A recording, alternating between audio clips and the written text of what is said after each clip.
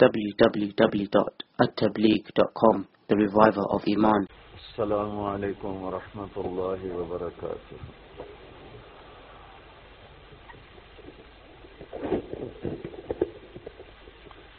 Alhamdulillahi alladhi kataba al-athar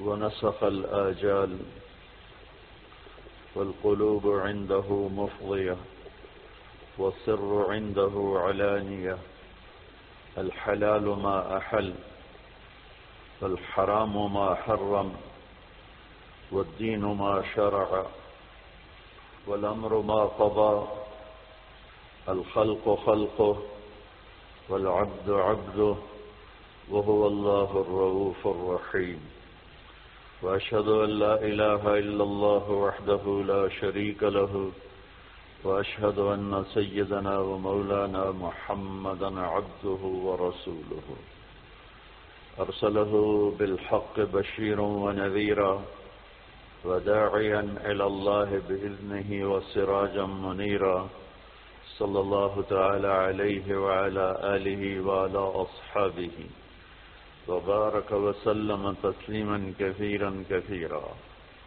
أما بعد فأعوذ بالله من الشيطان الرجيم بسم الله الرحمن الرحيم فمن ثقلت موازينه فأولئك هم المفلحون ومن خفت موازينه فأولئك الذين خسروا أنفسهم في جهنم خالدون تلفح وجوههم النار وهم فيها كالحون وقال النبي صلى الله تعالى عليه وسلم يا أبا سفيان والله لتموتن ثم لتبعثن ثم ليدخلن محسنكم الجنة ومسيئكم النار وقال النبي صلى الله تعالى عليه وسلم إنكم لتموتون كما تنامون وتبعثون كما تستيقظون وتحاسبون بما تعملون ثم إنها لجنة أبدا أو لنار أبدا وقال النبي صلى الله تعالى عليه وسلم إن الله بعثني كافة للناس رحمة فأدوا عني أو كما قال صلى الله تعالى عليه وسلم. میرے محترم عزیزو بھائیو دوستو، بہت خوشی ہو رہی ہے آپ سب کو دیکھ کر، اور 95% نوجوان بیٹھے ہوئے ہیں، اس سے اور زیادہ خوشی ہو رہی ہے. اللہ ہم سب کا یہ جمع ہونا قبول فرمائے. یہ زندگی ایک امانت ہے جسے میں نے شروع نہیں کیا، جسے میں ختم نہیں کرتا. کوئی اور ہے جو اس زندگی کو شروع کرتا ہے، کوئی اور ہے جو اسے ختم کرتا ہے. وہ کون ہے اس کا جاننا ضروری ہے کہ مجھے پتہ چلے مجھے کیوں پیدا کیا ہے. میں نے کوئی کسی قسم کی اپلیکیشن نہیں بھیجی، آپ سب میں سے کسی نے کوئی اپلیکیشن نہیں بھیجی. کیوں آ گئے؟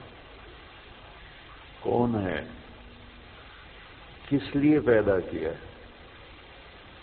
جو کچھ ہم کر رہے ہیں کیا اسی لیے پیدا ہوئے ہیں کہ مال کی دوڑ لگاؤ، رینڈ کٹھے کرتے کرتے کرتے کرتے کرتے مر کے قبر میں پھر خالی ہاتھ چلے جاؤ؟ کسی کو دھوکہ دیا، کسی سے فراڈ کیا، کسی سے جھوٹ بولا، کسی سے غلط کیا، اور ادھر سے پیسے اکٹھے کیے، ادھر سے اکٹھے کرتے کرتے کرتے زندگی کی شام ہوئی. سارا کیا کرایا اوروں کو دیکھے جا کے مٹی کا ڈھیر بن کے مٹی ہو گیا. کیا ہم اسی لیے پیدا ہوئے ہیں؟ اور یہ موت کیوں آتی ہے؟ میں تو مرنا نہیں چاہتا ہوں، ہم میں سے کوئی بھی نہیں مرنا چاہتا، لیکن موت پیچھے ہے، لگی ہوئی ہے. اس سے کوئی نکل نہیں سکتا، اس سے کوئی بھاگ نہیں سکتا. الموت، حضرت علی کا فرمان، لیس منہ الفوت ان اقمتم له اخذکم وان فررتم منہ ادرککم. موت سے کوئی ٹکر نہیں لے سکتا. جس نے بھی ٹکر لی وہ گرا، جو بھاگا وہ پکڑا گیا، جو لڑا وہ مارا گیا، وہ ہار گیا. یہ کیا ہے؟ ہم میں سے کوئی بھی موت نہیں چاہتا ہے. پھر موت پیچھے لگی ہوئی ہے، پھر کوئی جلا دیتا ہے، کوئی بہا دیتا ہے، کوئی دبا دیتا ہے. یہ کہاں جاتے ہیں؟ یہ کدھر چلے جاتے ہیں؟ یہ کہاں گم ہو جاتے ہیں؟ یہ کتنے بڑے بڑے کوشچنز ہیں، اور ان کا جواب میری عقل میں کوئی نہیں ہے. میں نہیں جان سکتا ہوں، اپنی عقل سے میں نہیں جان سکتا ہوں کہ یہ سب کچھ کیا ہے اور کیوں ہے. پھر کیا موت کے بعد بھی کچھ ہے یا بس ایسے ہی یہ ختم ہو گئی کہانی؟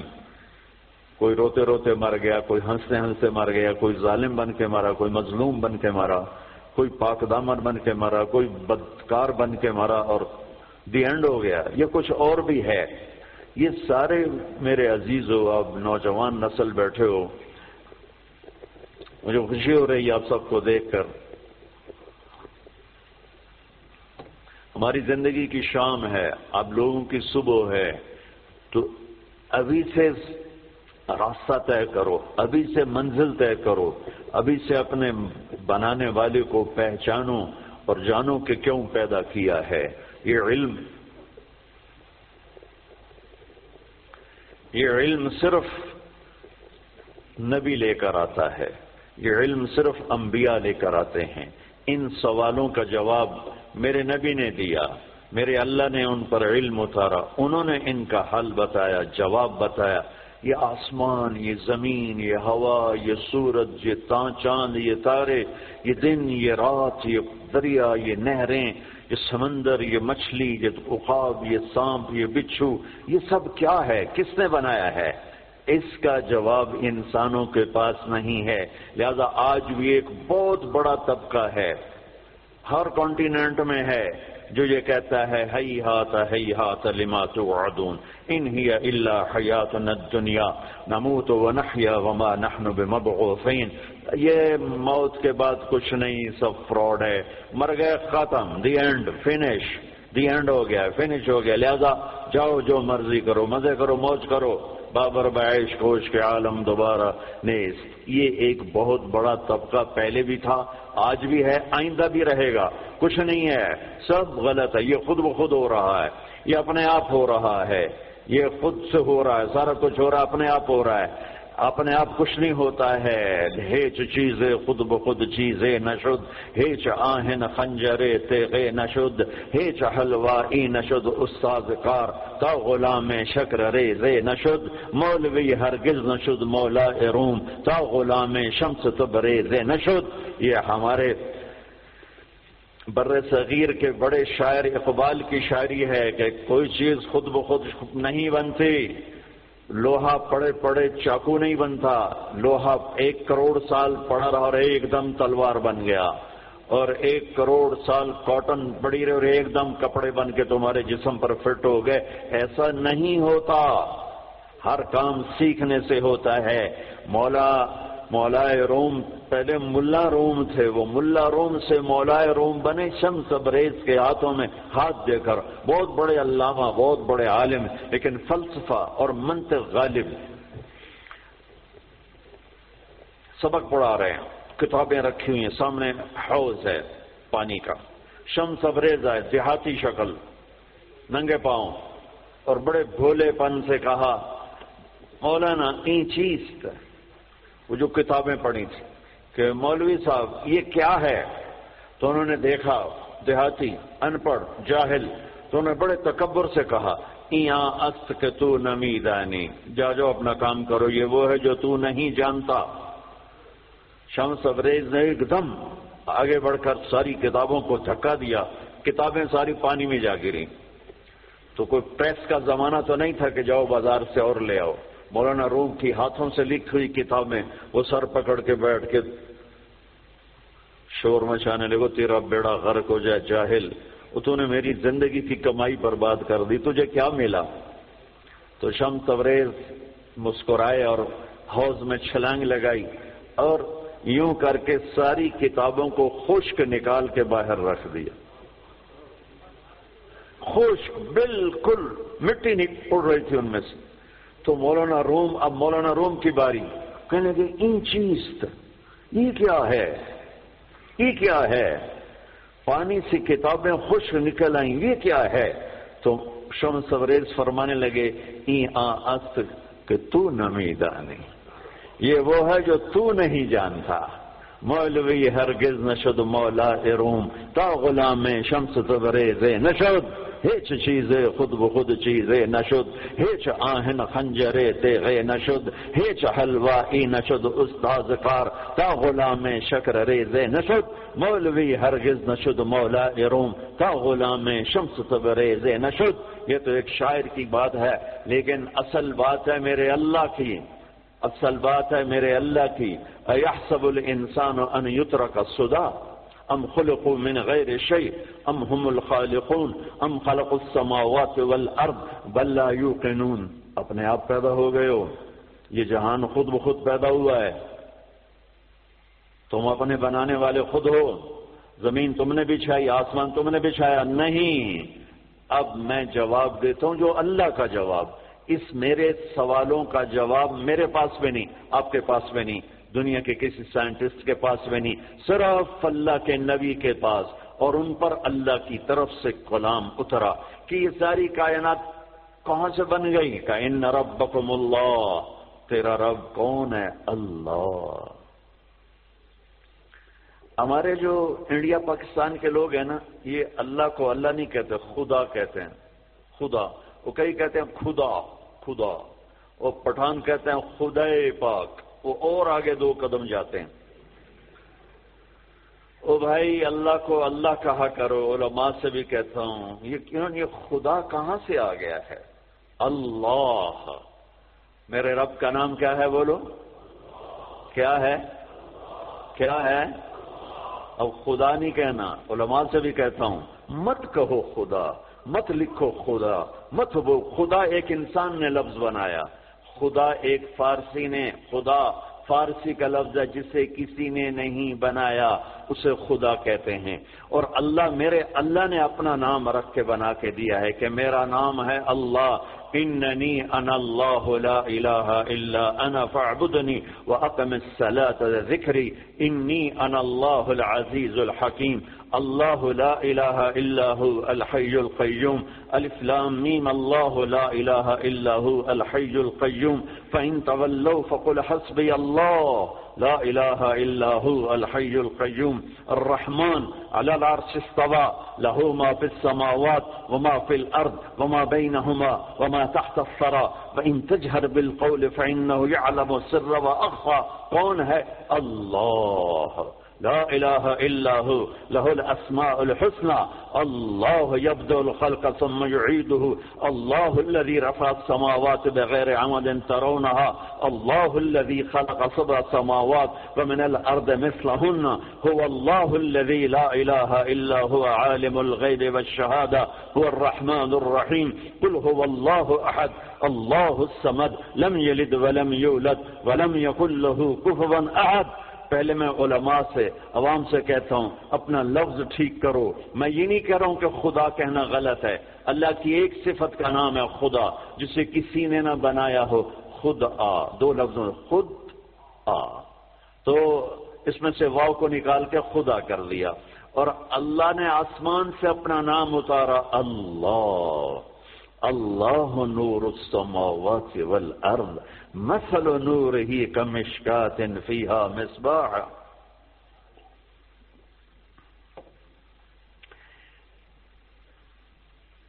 جب تم کہتے ہو یا خدا تو اللہ کی ایک صفت کو پکارتے ہو، اے وہ جسے کس نے نہیں بنایا. جب تم کہتے ہو یا اللہ تو لفظ یا اللہ میں تم اللہ کے تمام ناموں سے پکارتے ہو. یا رحمان، رحیم، ملک القدوس السلام المؤمن المهيمن العزيز الجبار المتكبر الخالق البارئ المصور الغفار القهار الوهاب الرزاق الفتاح العليم القابض الباسط الخافض الرافع المعز المذل السميع البصير الحكم العدل اللطيف الخبير الحليم العظيم الغفور الشكور العلي الكبير الحسيب الكريم الجليل الرقيب المجيب الواسع المجيد الباعث الشهيد الحق الوكيل القوي المتين الولي الحميد المحصي المبدي المعيد المحيي المميت الواجد الماجد الواحد الأحد الصمد القادر المقتدر المقدم المؤخر الأول الآخر الظاهر الباطن الوالي المتعال البر التواب المنتقم العفو الرؤوف مالك الملك ذو الجلال والإكرام المقسط الجامع الغني المغني المانع الضار النافع النور الهادي البديع الباقي الوارث الرشيد الصبور جل جلاله. یہ اللہ ہے. اللہ الذي يبدأ الخلق ثم يعيده اللہ لا الہ الا هو. کس نے اس کائنات کو بنایا؟ اللہ. وہ اللہ کیسا ہے؟ لا الہ الا هو. کوئی اس کے سوا معبود نہیں، کوئی اس کے سوا خالق نہیں. وہی اللہ خالق، وہی اللہ مالک، وہی اللہ رازق، وہی اللہ مہیمن، وہی اللہ عزیز، وہی اللہ جبار، وہی اللہ شافی، وہی اللہ کافی، وہی اللہ اول، وہی اللہ آخر، وہی اللہ ظاہر، وہی اللہ باطن، وہی اللہ مہیمن، وہی اللہ متکبر، وہی اللہ عزیز، وہی اللہ کریم، وہی اللہ جلیل. اللہ الذی اللہ لا الہ الا ہو. کون ہے اللہ؟ لا الہ الا ہو. کوئی اس جیسا ہو تو بتاؤں کون ہے؟ ہاں اتنا پتہ ہے کہ احق من ذکر، یاد کرنا ہے تو اللہ. احق من عبد، عبادت کرنی ہے تو اللہ. انصر من ابتغی، مدد کرنے والا ہے تو اللہ. اور اف من ملک، رحیم و کریم ہے تو اللہ. اجود من سئل، سخیوں کا سخی ہے تو اللہ. بعد الملک لا شریک لا، بادشاہ ہے شراکت کے بغیر تو اللہ. العلی لا سمیع لا، بلند و بالا ہے کوئی اس کی ٹکر کا نہیں تو وہ اللہ. الغنی لا ظہیر لا، وہ کوئی سب میں سے کسی کا محتاج نہیں ہے، سب اس کے محتاج ہیں. وہ کون ہے؟ وہ اللہ. لا الہ الا ہو. لا، جو لا کہا وہ لا ہوا، وہ لا بھی اس میں لا ہوا، جز لا ہوا، کل لا ہوا، پھر کیا ہوا؟ اللہ ہوا. اللہ ہوا. بولو اللہ. اللہ لا الہ الا ہو. کون ہے زمین آسمان کا بنانے والا؟ اللہ. کیسا ہے؟ لا الہ الا ہو. اور کیسا ہے؟ الحی القیوم، قائم ہمیشہ، دائم ہمیشہ، زندہ ہمیشہ، موت سے پاک اللہ، ذوق سے پاک اللہ، نیند سے پاک اللہ، تھکن سے پاک اللہ، زمان سے پاک اللہ، جگہ سے پاک اللہ، مکان سے پاک اللہ، ابتدا سے پاک اللہ، انتہا سے پاک اللہ، بیوی سے پاک اللہ، بچوں سے پاک اللہ، شراکت سے پاک اللہ، زوال سے پاک اللہ، کھانے سے پاک اللہ، پینے سے پاک اللہ، سونے سے پاک اللہ، رنگ و بو سے پاک اللہ، شکل صورت سے پاک اللہ، جہد سے پاک اللہ. اینما تولوا فثم وجہ اللہ. جدھر دیکھو گے اللہ کے جلوے نظر آئیں گے. جدھر دیکھو گے پہاڑوں کی چوٹی دیکھ اللہ اللہ پکارتی ہے، آسمان کی بلندی دیکھ اللہ اللہ پکارتی ہے، چمکتا سورج دیکھ اللہ اللہ پکارتا ہے، ہنستا چاند دیکھ اللہ اللہ پکارتا ہے، جھل ملاتے تارے دیکھ اللہ اللہ پکارتے ہیں، ہواؤں کے جھکڑ دیکھ اللہ اللہ پکارتے ہیں، درختوں کا پتا پتا دیکھ اللہ اللہ پکارتا ہے، سانپ کی پھنکار سن اللہ اللہ پکارتا ہے، شیر کی دھاڑ سن اللہ اللہ پکارتا ہے، ہاتھی کی چنگھاڑ سن اللہ اللہ پکارتا ہے، بھیڑیے کا غورانا سن اللہ اللہ پکارتا ہے، بلبل کا نغمہ سن اللہ اللہ پکارتی ہے، کوئل کی کوک سن اللہ اللہ اللہ اللہ پکارتی ہے، ہرن کی دوڑ دیکھ اللہ اللہ پکارتا ہے، عقاب کی اڑان دیکھ اللہ اللہ پکارتا ہے، دریاؤں کی روانی دیکھ اللہ اللہ پکارتے ہیں، چشموں کا ابلنا دیکھ اللہ اللہ پکارتے ہیں، آبشاروں کا گرنا دیکھ اللہ اللہ پکارتے ہیں، ریت کا ذرہ ذرہ دیکھ اللہ اللہ پکارتا ہے، پہاڑ کا پتھر پتھر دیکھ اللہ اللہ پکارتا ہے، درخت کی ایک ایک شاخ کو دیکھ اللہ اللہ پکارتی ہے، دھرتی کا ایک ایک ڈھیلا روڑا دیکھ اللہ اللہ پکارتا ہے، رات کا اندھیرا دیکھ اللہ اللہ پکارتا ہے، دن کا اجالا دیکھ اللہ اللہ پکارتا ہے، چار پاؤں پہ چلنے والے دیکھ اللہ اللہ پکارتے ہیں، دو پاؤں پہ چلنے والے دیکھ اللہ اللہ پکارتے ہیں. تیرنے والے دیکھ, اڑنے والے دیکھ, ڈسنے والے دیکھ, دھاڑنے والے دیکھ, پھاڑنے والے دیکھ, اللہ اللہ پکارتے ہیں. ماضی میں جھانک کے دیکھ تو اللہ اللہ کی آواز ہے, حال میں جھانک کے دیکھ تو اللہ اللہ کی آواز ہے. نورانی میں دیکھ تو اللہ اللہ کی پکار ہے, نوری میں دیکھ تو اللہ اللہ کی پکار ہے, خاکی میں دیکھ تو اللہ اللہ کی پکار ہے, ناری میں دیکھ تو اللہ اللہ کی پکار ہے, گرمی کو دیکھ تو اللہ اللہ کی پکار ہے, سردی کو دیکھ تو اللہ اللہ کی پکار ہے. پھل کو دیکھ, پھل کے مٹھاس کو دیکھ, اس کے ذائقے کو دیکھ, اس کی خوشبو کو دیکھ, انار کے پھل کو دیکھ, اس کی پیکنگ کو دیکھ, اس کے دانوں کو دیکھ, ان کے آپس میں جڑ جانے کو دیکھ, اس کے رنگ کو دیکھ, اس کے مٹھاس کو دیکھ, اس کی خوشبو کو دیکھ, اس کے ذائقوں کو دیکھ. ایک ایک دانہ پکارتا ہے کہ اللہ ہے, اللہ ہے. افریقہ میں رہو یا مدینہ میں رہو, اللہ کو پہچانو.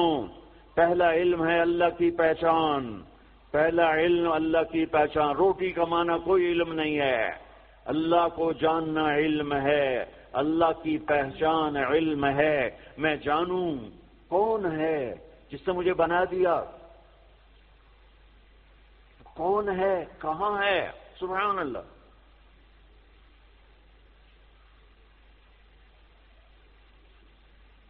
لا تراہ العیون, دیکھنا چاہوں نظر نہیں آتا.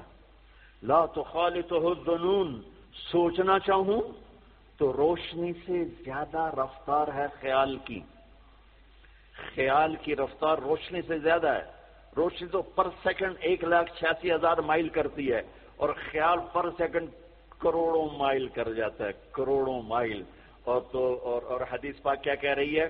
لا تخالطہ الظنون, خیال کے گھوڑے دوڑائے تو خیال بھی تھک کے گر گیا پر اس تک پہنچ نہ سکا.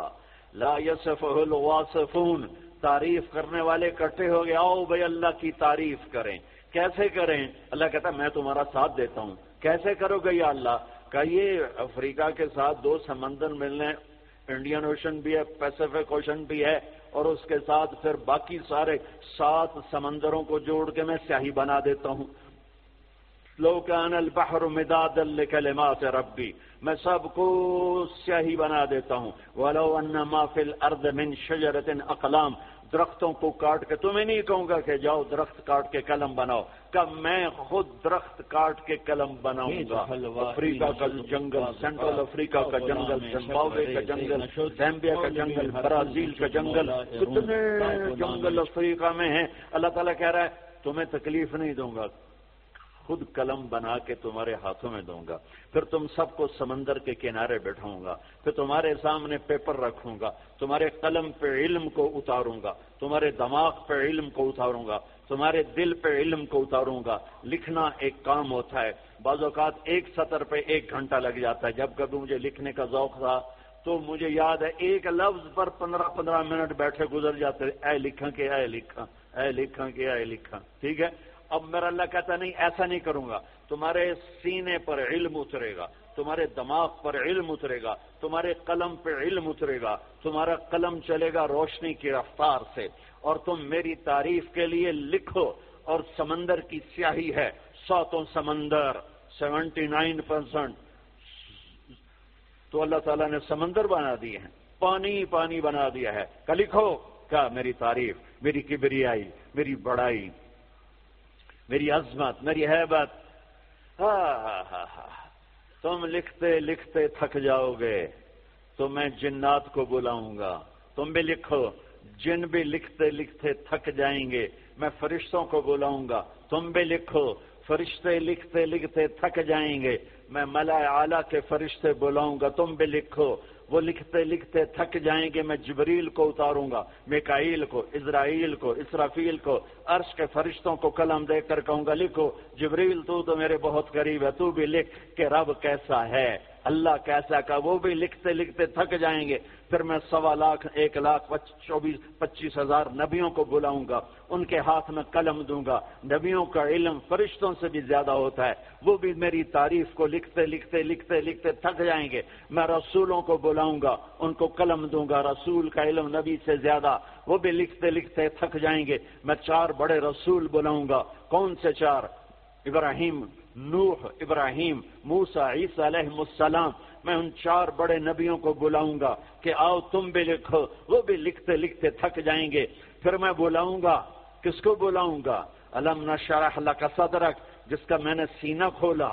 کس کو بلاؤں گا؟ ووضعنا عنک وزرک, جس کے میں نے بوجھ اٹھائے. کس کو بلاؤں گا؟ ورفعنا لک ذکرک, جس کی میں نے شہرت کو عزت کو بلند کیا. کس کو بلاؤں گا؟ والضحی, جس کے روشن چہرے کی میں نے قسم کھائی. کس کو بلاؤں گا؟ واللیل اذا سجا, جس کی سیاہ زلفوں کی میں نے قسم کھائی. کس کو بلاؤں گا؟ جس کے شہر کی میں نے قسم اٹھائی. وہذا البلد الامین, کسے بلاؤں گا؟ جس کی کتاب کی میں نے قسم اٹھائی. قاف والقرآن المجید, کسے بلاؤں گا؟ جس کی زبان سے نکلے بول کی اس کے رب نے قسم اٹھائی. وکیل ہی یا رب ان ہؤلاء قوم لا یؤمنون, جس کا وکیل صفائی بن کر میں نے قسم اٹھائی. والنجم اذا ہوا ما ضل صاحبكم وما غوا وما ينطق عن الهوى ان هو الا وحي يوحى علمه شديد القوى ذو مرة فاستوى وهو بالافق الاعلى ثم دنا فتدلى فكان قاب قوسين أو أدنى فأوحى إلى عبده ما أوحى ما كذب الفؤاد ما رأى فتمارونه على ما يرى ولقد رآه نزلة أخرى عند سدرة المنتهى عندها جنة المأوى إذ يغشى السدرة ما يغشى ما زاغ البصر وما طغى لقد رأى من آيات ربه الكبرى. کسے بلاؤں گا؟ کسے بلاؤں گا؟ فلا, و جس کی میں نے قسم اٹھائی. فلا وربک لا یؤمنون حتی یحکموک فیما شجر بینہم, کسے بلاؤں گا؟ جس کو میں نے ٹائٹل دیا یا ایھا النبی انا ارسلناک شاہدا ومبشرا ونذیرا وداعیا الی اللہ باذنہ وسراجا منیرا. کسے بلاؤں گا؟ جسے میں نے محبت سے پکارا یا ایھا النبی.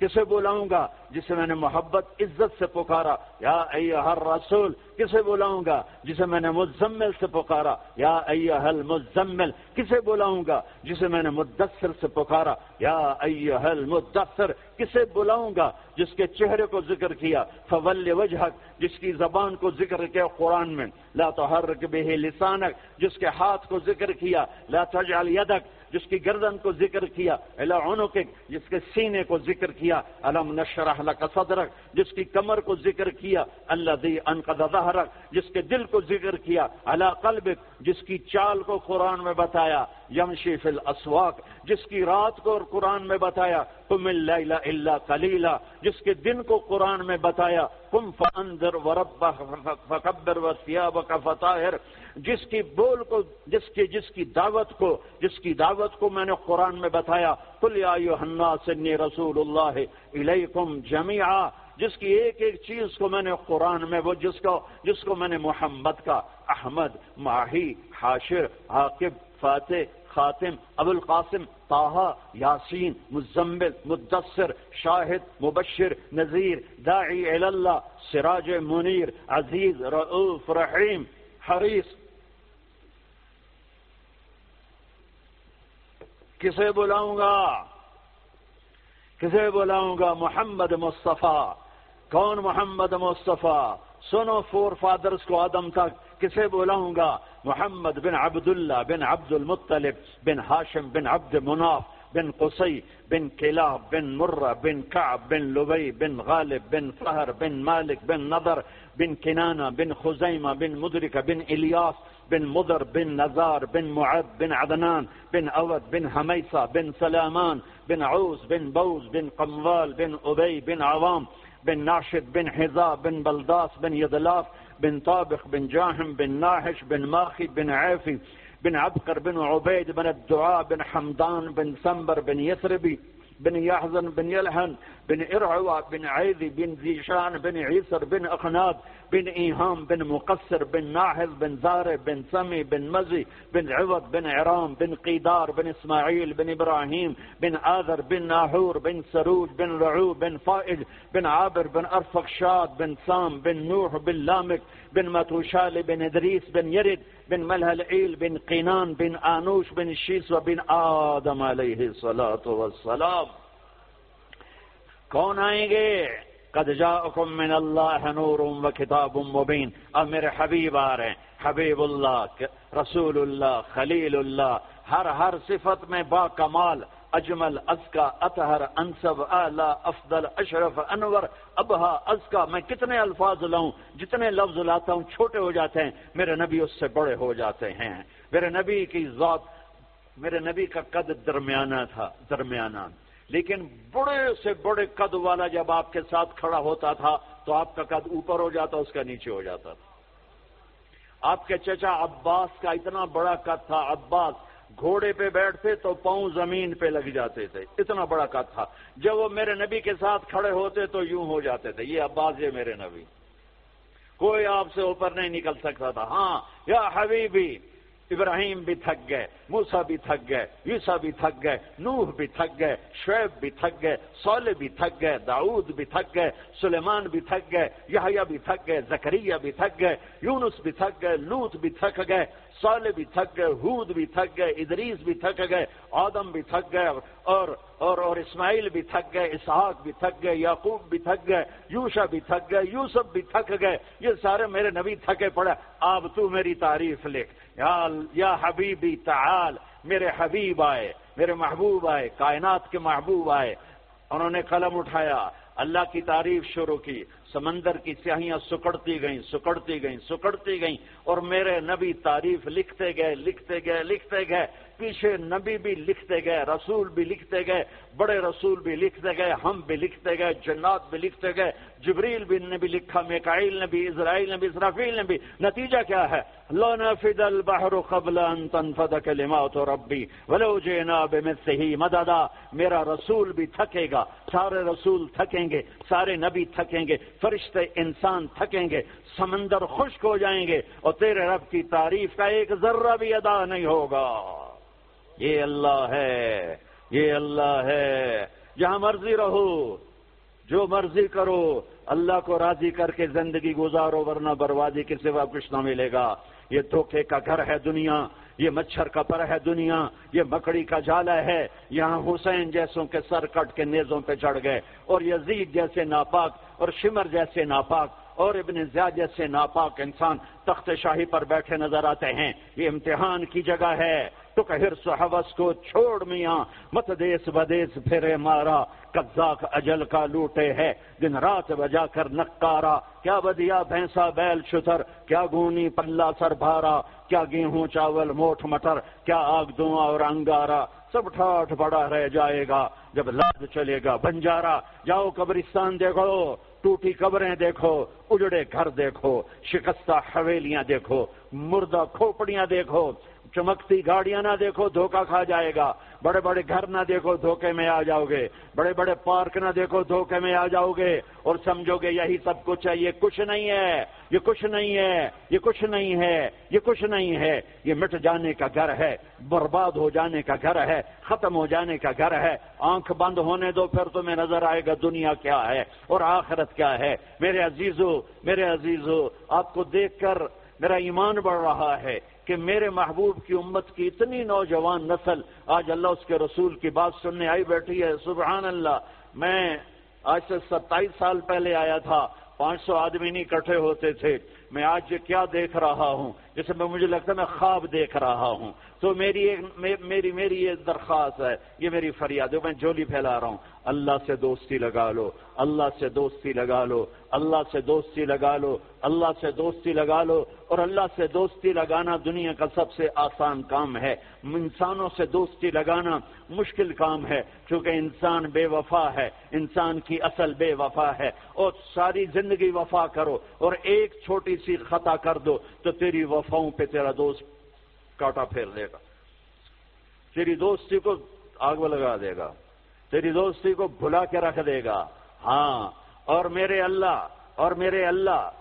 اللہ کی ساری زندگی بے وفائی کر، ادھر ساری زندگی وفا کر، اور ایک خطا کر تو تیری ساری وفاؤں پہ تیرا دوست سے چاقو پھیر دے گا، چھری پھیر دے گا، نائف پھیر دے گا، تیری ساری وفاؤں کو غداری میں تبدیل کر دے گا. دن رات کے قصے ہیں. شاید ہی کسی غلام نے بدر جیسی وفا کی ہو عبد الرحمن الداخل کے ساتھ، لیکن آخر انجام کیا تھا کہ بدر قید میں تھا اور عبد الرحمن تخت پر تھا. یہی دنیا کا انجام ہے. تو اللہ کے ساتھ بے وفائی کر، اور 1 سال نہیں کر، 10 سال نہیں، 100 سال نہیں، 1000 سال نہیں، کروڑ سال نہیں، اتنے سال اللہ سے بے وفائی کر کہ جس کو خود اللہ کہہ رہا ہے یا ابن آدم لو بلغت ذنوبک عنان السماء، میرے بندے اور بندی، عورت ہو یا تو مرد ہے، تو جوہانسبرگ میں رہتا ہے یا ملتان میں رہتا ہے، مکہ میں رہتا ہے یا نیو یارک میں رہتا ہے، مدینہ میں رہتا ہے یا شنگھائی میں رہتا ہے، تو اتنے گناہ کر کہ زمین سے اٹھا اور ان کی تہ لگا اور ان کو اٹھاتا جا، چاند تاروں کو بھر دے، یہ سارے اسپیس کو بھر دے اور سارے بلیک ہولز کو بھر دے، اور پھر اپنے گناہوں کو آسمان کی چھت کے ساتھ لگا دے.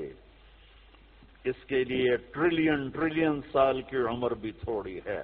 اور اس کے لیے میں قسم اٹھا کے بتاتا ہوں، سارے فرشتے گناہگار ہو جائیں، سارے انسان جنات گناہگار ہو جائیں، اور سارے انسان جن فرشتے مل کر قیامت تک گناہ ہی کریں، رب ذوالجلال کی قسم وہ سورج تک نہیں پہنچتے، آسمان تو بہت دور ہے. اور میرا اللہ کہتا ہے کوئی ایک ہندی، کوئی ایک پاکستانی، کوئی ایک گورا، کوئی ایک کالا، کوئی ایک عورت، کوئی ایک مرد اتنے گناہ کرے کہ اٹھاتے آسمان کی چھت کو لگائے. ساری دنیا کے مفتی کہیں گے پکا کافر ہے، سارے کہیں گے پکا دوزخی ہے، سارے کہیں گے پکا بے ایمان ہے، سارے کہیں گے سب سے بڑا بے غیرت ہے. اور میرا اللہ کہتا ہے مجھے آزما، میری دوستی کو آزما، آدھی زبان سے کہنا یا اللہ معاف کر تو میں تیرے سارے معاف کر دوں گا. ولا ابالی، مجھے پرواہ بھی نہ ہوگی، ولا ابالی، تو مجھے کیا پرواہ. لن تبلغوا نفعی فتنفعونی ولن تبلغوا ضری فتضرونی. تم سب سجدے میں گر جاؤ، مجھے کوئی نفع نہیں. تم سب انکار کر دو، میرا کوئی نقصان نہیں ہے. تم سب کے سب سجدوں میں گرو تو وہ بڑا نہیں ہوتا. تم سب کے سب پتھروں کے آگے گر جاؤ، وہ چھوٹا نہیں ہوتا. وہ اپنی ذات میں عالم الغیب والشہادت الکبیر المتعال ہے، وہ اپنی ذات میں بڑا ہے. اس کو میری محتاجی نہیں ہے، میرا محتاج نہیں ہے. میرے بھائیو، اللہ سے دوستی لگاؤ. اور کتنا آسان ہے، ساری زندگی کے گناہ کر کے اور ایک دفعہ کہہ دو یا اللہ توبہ. ایک قطرہ آنسو، یہ میرا کرتا ہے نا، اس کو دھونے کے لیے 1 بالٹی پانی چاہیے، کم از کم 1 بالٹی پانی چاہیے. لیکن 80 سال کے گناہوں کو دھونے کے لیے اللہ کہتا آنسو کا 1 قطرہ جو تیری آنکھ میں ہی رہے، باہر نہ نکلے، اتنا دے دے میں تیرے 80 سال کے گناہ دھو دوں. اللہ کہتا ایک آدمی کہتا ہے جی مجھے تو رونا ہی نہیں آتا. کئی لوگ ملتے ہیں کہ جی مجھے تو رونا ہی نہیں آتا، تو میں کہتا ہوں ہائے کر سکتے ہو؟ کہا جی ہائے کر سکتے. میں کہا یوں کہہ دے ہائے میرے اللہ مجھے معاف کر دے، تو تیری ہائے تیرے 1000 سال کے گناہ دھو دے گی، تیرے کروڑ سال کے گناہ دھو دے گی. دیکھو تو صحیح واسطہ کس سے ہے؟ کریم سے. مجھے بتاؤ میں ڈاکٹر مبین پہ ناراض ہو جاؤں، یہ مجھے منانے آئے تو میں اس کو ویلکم کروں گا یا دروازے نہیں کھولوں گا؟ بولو مجھے بتاؤ کیا کروں گا؟ میں ڈاکٹر موبی ویلکم تو نہیں کروں گا نا، یہ مجھے جاؤ دفعہ ہو جاؤ. ویلکم کروں گا یا منہ اٹھا کے آ گئے ہو؟ چلو ہم تو دوست ہیں. میری ماں ناراض ہو جائے میں منانے جاؤں گا، منہ ادھر کر کے بیٹھ جائے گی، منتیں کروائے گی، پیر پکڑوائے گی، خوش آمدیں کروائے گی، پھر معاف. ناراض ہو جائے میں اور میرا اللہ کیا ادھر کر کے بیٹھ جائے گی. من تقرب الیہ، ساری زندگی شراب زنا میں گزار دی، دانت ٹوٹ گئے، بال سفید ہو گئے، کمر جھک گئی. اب اس کو خیال آیا توبہ کروں، لوگوں نے تانے دیے جا اب تیری توبہ اب تیری توبہ تو شرم نہیں آتی؟ کعبہ کے سنوں سے جاؤ گے غالب شرم تم کو مگر نہیں آتی، تو اور کہاں جانا ہے؟ اور کہاں جانا؟ کہیں جہاں میں اما ملی، جو اما ملی تو کہاں ملی، میرے جرم اقانا خراب تیرے عفو بندہ نواز، کدھر جائیں؟ ایک ہی تو جگہ ہے، 9 سچے کھا کے بلی حج کو چلی، تو حج پہ ہی تو جانا ہے، اور کہاں جانا ہے؟ کہاں جہاں معافی ملتی ہے وہاں جانا ہے۔ تم میں اتنے گناہ کریں کہ ایک ایک بال گناہوں میں جکڑا جائے، اور پھر ہم جا رہے ہیں، کہاں جا رہے ہو؟ تو مسجد جا رہا ہوں اللہ سے صلح کرنے۔ تو کہے گا یہ منہ اور مسور کی دال، اس عمر میں تیری توبہ، اور میرے اللہ کی خبر کیا آئی ہے؟ میرے اللہ کی خبر کیا آئی ہے؟ من تقرب الی تلقیتہ من بعید، جو مجھے منانے آتا ہے میں پہلے کھڑا ہو کر اس کا استقبال کرتا ہوں۔ آ جا تیرے تو میں نے اڈیکا ہیں، تو کدے آؤں ہوں تو کتنے آؤں؟ آ جا میرا بندہ، تیرے واسطے تو میرے دروازے کھلے ہوئے ہیں، کدے نکل گیا ہوں، کتنے ٹر گیا ہوں؟ کہاں چلے گئے تھے؟ تلقیتہ من بعید۔ کوئی ہے بتاؤ، کوئی ہے ایسا؟ کوئی دوست، کوئی بھائی، کوئی بیٹا، کوئی ماں، کوئی بیگم، کوئی خامن، کوئی باپ، کوئی حکمران کہ تم روٹھے کو منانے جاؤ اور کہے ویلکم، مرحبا، اور وہ جس کو کسی کی ضرورت نہیں، نبیوں کا محتاج نہیں، کسی کے سجدوں کا محتاج نہیں، فرشتوں کا محتاج نہیں، اس کو منانے جو اس کو تو ضرورت ہی کوئی نہیں ہے، پھر کیوں میرا استقبال کرتا ہے؟ ترمذی کی روایت ہے، بنی اسرائیل میں ایک نوجوان تھا کفل، روزانہ نئی لڑکی اپنے کمرے میں لاتا تھا، شراب اور لڑکی اس کی زندگی تھی۔ ایک رات ایک لڑکی کو لے کر آیا، 60 دینار پاکستان کا 12 لاکھ روپیہ بنتا ہے، اور آپ کا 1 لاکھ بنتا ہے۔ 1 لاکھ رینڈ دے کر وہ ایک لڑکی کو لے کر آتا ہے، جب کمرہ بند کیا تو دیکھا وہ لڑکی رو رہی تھی، تو کفل کہتا ہے میں زبردستی تو نہیں لے کر آیا، ڈیل کر کے لایا ہوں۔ تو وہ روتے روتے بولی کفل طوائف نہیں ہوں، غریب ہوں، مجھے غربت نے عزت بیچنے تک پہنچا دیا۔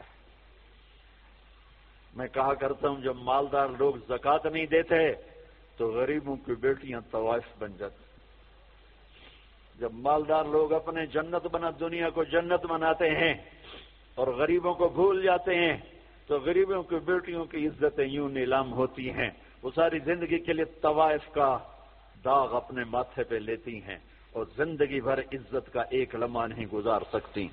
اور طوائفوں سے کھیلنے والے وہ ویسے ہی مسٹر رہتے ہیں، وہ ویسے ہی ہز ہائنس رہتے ہیں، ویسے یور آنر رہتے ہیں۔ ایک بچی کی عزت برباد ہو گئی اور اس خبیث کی عزت ویسے کے ویسے ہے، اس لیے تو میرے اللہ نے قیامت کا دن رکھا ہے، ایک بچی کی عزت برباد، اس لیے تو میرے اللہ نے قیامت کا دن رکھا ہے۔ ہائے ہائے، میرے اللہ نے قیامت کا دن رکھا ہے۔ ہائے ہائے، ایسے تو نہیں حسین سر کٹوا کے نیزوں پہ چڑھ گئے اور آل رسول کے سیٹے گئے اور بوٹی بوٹی ان کے ہو گئی کہ اللہ کو نہیں چھوڑنا باقی سب چھوڑ دیں گے۔ اور آل رسول جس امت کے پاس کربلا کی تاریخ ہو وہ امت نماز چھوڑ دے، وہ امت جھوٹ بولے، شراب پی، زنا کرے۔ جس امت کے پاس کربلا کی تاریخ، جلا دو اپنی تاریخ کو، جلا دو اپنی کتابوں کو، جلا دو اپنی میراث کو، جلا دو اپنی تاریخ کو، جو کرنا پھر جو مرضی کرو، بھلا دو حسین کی قربانی کو، اپنی میراث کو۔ یہ کوئی زندگی ہے جو ہم گزار رہے ہیں؟ بھلا دو حسین کی قربانی کو۔ وہ عورت رونے لگی، وہ لڑکی رونے لگی، کفل عزت دار ہو، مجھے غربت نے طوائف بنا دیا۔ وہ عورت رونے لگی تو کفل رو پڑا اور کہنے لگا میری بہن جس عزت سے آئی تھی چلی جا، جو پیسے دیے ہیں جا اپنی غربت مٹا، دیا 60 دینار 1 لاکھ رینڈ بنتا ہے، جا اپنی غربت مٹا، اور میرے لیے دعا کر، میں بہت گندا انسان ہوں، میں تیری آنسوؤں کو دیکھ کر میں بھی توبہ کرتا۔ وہ لڑکی گھر پہنچی، پیچھے کفل مر گیا، اس کو نہیں پتا موت آئی کھڑی ہے سر پہ، وہ مر گیا۔ اللہ آخرت سے پردہ نہیں اٹھایا اللہ نے۔ وَمِن وَرَائِهِمْ بَرْزَخٌ إِلَى يَوْمِ يُبْعَثُونَ، پردہ ہے، مر گیا، کیسے مرا، کس حال میں مرا، کچھ پتہ نہیں ہے، اس کی قدر دانی پہ قربان جاؤں۔ کل اگر یہ مردہ ملتا نا اپنے گھر میں، اس کو کسی نے اٹھانا نہیں تھا، کمرے میں ہی دبا دینا تھا، وہیں پتھروں میں اس کو دبا دینا تھا، یہ ایسا انسان تھا، لیکن وہ تو توبہ کر چکا تھا۔ اور توبہ کے بعد کی زندگی 15 منٹ، آدھا گھنٹہ، گھنٹہ، سوا گھنٹہ، 2 گھنٹے ہے، اور 30 سال کی زندگی زنا اور شراب میں ہے، اور آدھے گھنٹے کی زندگی میں صرف نیت کی ہے۔ کل تک تو بھی سورج بھی نہیں دیکھا اور موت نے آ کے اٹھا لیا۔ صبح جب ہوئی تو لوگوں نے دیکھا کفل کے گیٹ پہ لکھا ہوا تھا ان اللہ قد غفر للکفل، لوگوں اللہ نے کفل کو معاف کر دیا۔ یہ کیوں لکھوایا؟ یہ کیوں لکھوایا؟ اس لیے لکھوایا کہ اب یہ ہمارا دوست ہے اور اس کو عزت سے ہمارے پاس پہنچاؤ۔ یہ شرابی بھی تھا، یہ زانی بھی تھا، یہ سب کچھ، تو اس سے بڑا قدردان کوئی ہے کہ نیکی کرنے کا ایک دن اس کے پاس نہیں۔ ابھی آج اس نے نیت کی ہے کہ آج کے بعد میں نیک بن کے زندگی گزاروں گا، اور موت نے مہلت نہیں دی، خالی نیت پر میرے اللہ نے کیا کر دیا، اتنا بڑا مین گیٹ پہ نورانی سطر سے لکھا ہوا تھا ان اللہ قد غفر للکفل، اللہ نے کفل کو معاف کر دیا، یعنی جاؤ اس کو عزت کے ساتھ لے کر آؤ اور میرے دربار میں پہنچاؤ، یہ اللہ ہے۔ میرے عزیزو، اللہ کے واسطے اپنے اللہ سے دوستی کر لو، اپنے اللہ کو اپنا بنا لو۔ اس کو اپنا بنانا دنیا کا سب سے آسان کام ہے کہ تم اس سے دوستی لگا کے ٹوٹ بھی جائے، پھر توبہ کرو وہ پھر معاف کر دیتا ہے، پھر ٹوٹ جائے پھر توبہ کرو وہ پھر معاف کر دیتا ہے۔ یہ راڈ ہے، یہ 1 2 3 4 5 6 7 8 یہاں سے 7 8 جگہ سے ٹوٹ جائے، ہم اس کو ویلڈ کریں گے، ویلڈ کر کے پھر اس کو پینٹ کریں گے تو یہ سیدھا ہو جائے گا، لیکن وہ ہمیں پوائنٹ نظر آئے گا، یہ ٹوٹا ہوا ہے، یہ ٹوٹا ہوا ہے، یہ ٹوٹا ہوا ہے۔ ٹھیک ہے نا میری بات؟ ایک اب اللہ کی سنو، ان استقالنی عقل تو لا، میرا بندہ تو اپنی توبہ کا برتن توڑ کے لا، 1 دفعہ نہیں، 100 دفعہ نہیں، 1000 دفعہ نہیں، 1,00,000 دفعہ۔ جب ٹوٹے آیا، جب ٹوٹا آیا، جب ٹوٹا آیا، اب یہ 10,000ویں دفعہ یا 10,00,000ویں دفعہ توبہ کا برتن اس کے پلے کیا رہ گیا، ٹکڑے ٹکڑے نہیں، پرزے پرزے ہو گیا۔ میرا لگا تھا عقل تو لا، جب میں تجھے معاف کروں گا تو ایسا بنا دوں گا کہ جوڑ نظر ہی نہیں آئے گا۔ یہ ان کو بھی نہیں پتا چل، جو یہاں بیٹھے ہوئے ہیں کرامن کاتبین، یہ بھی سمجھے گئے اس نے تو کوئی توبہ توڑی ہی نہیں، یہ تو ہے ہی سلامتی والی توبہ۔ یہ میرے آپ کے اللہ کا معاملہ ہے اپنے بندے کے ساتھ۔ بنو اسرائیل میں ایک نوجوان اپنی بدماشی اور عیاشی کی وجہ سے بہت زیادہ بدنام ہو گیا، تو لوگوں نے اسے گھر سے اور شہر سے نکال دیا۔ شہر سے باہر نکلا، کچھ عرصے بعد کھانے پینے کے اسباب ختم ہوئے تو موت نے آ گھیرا۔ اب اس نے بے قرار ہو کر، ادھر سب بائیکاٹ کر چکے تھے، کوئی اس کے قریب نہیں جائے گا، تو جب موت نے پکڑا تو ادھر دیکھا کوئی ہے مددگار نہیں، ادھر دیکھا کوئی ہے کوئی نہیں، تو آگے دیکھا، پیچھے دیکھا، دائیں دیکھا، بائیں دیکھا، کوئی نہیں ہے، تو پھر اس نے یوں آسمان کو دیکھا اور کہنے لگا یا من لا تضرہ الذنوب ولا تنقصہ المغفرہ، اے وہ ذات جس کو معاف کرنے سے کوئی کمی نہیں آتی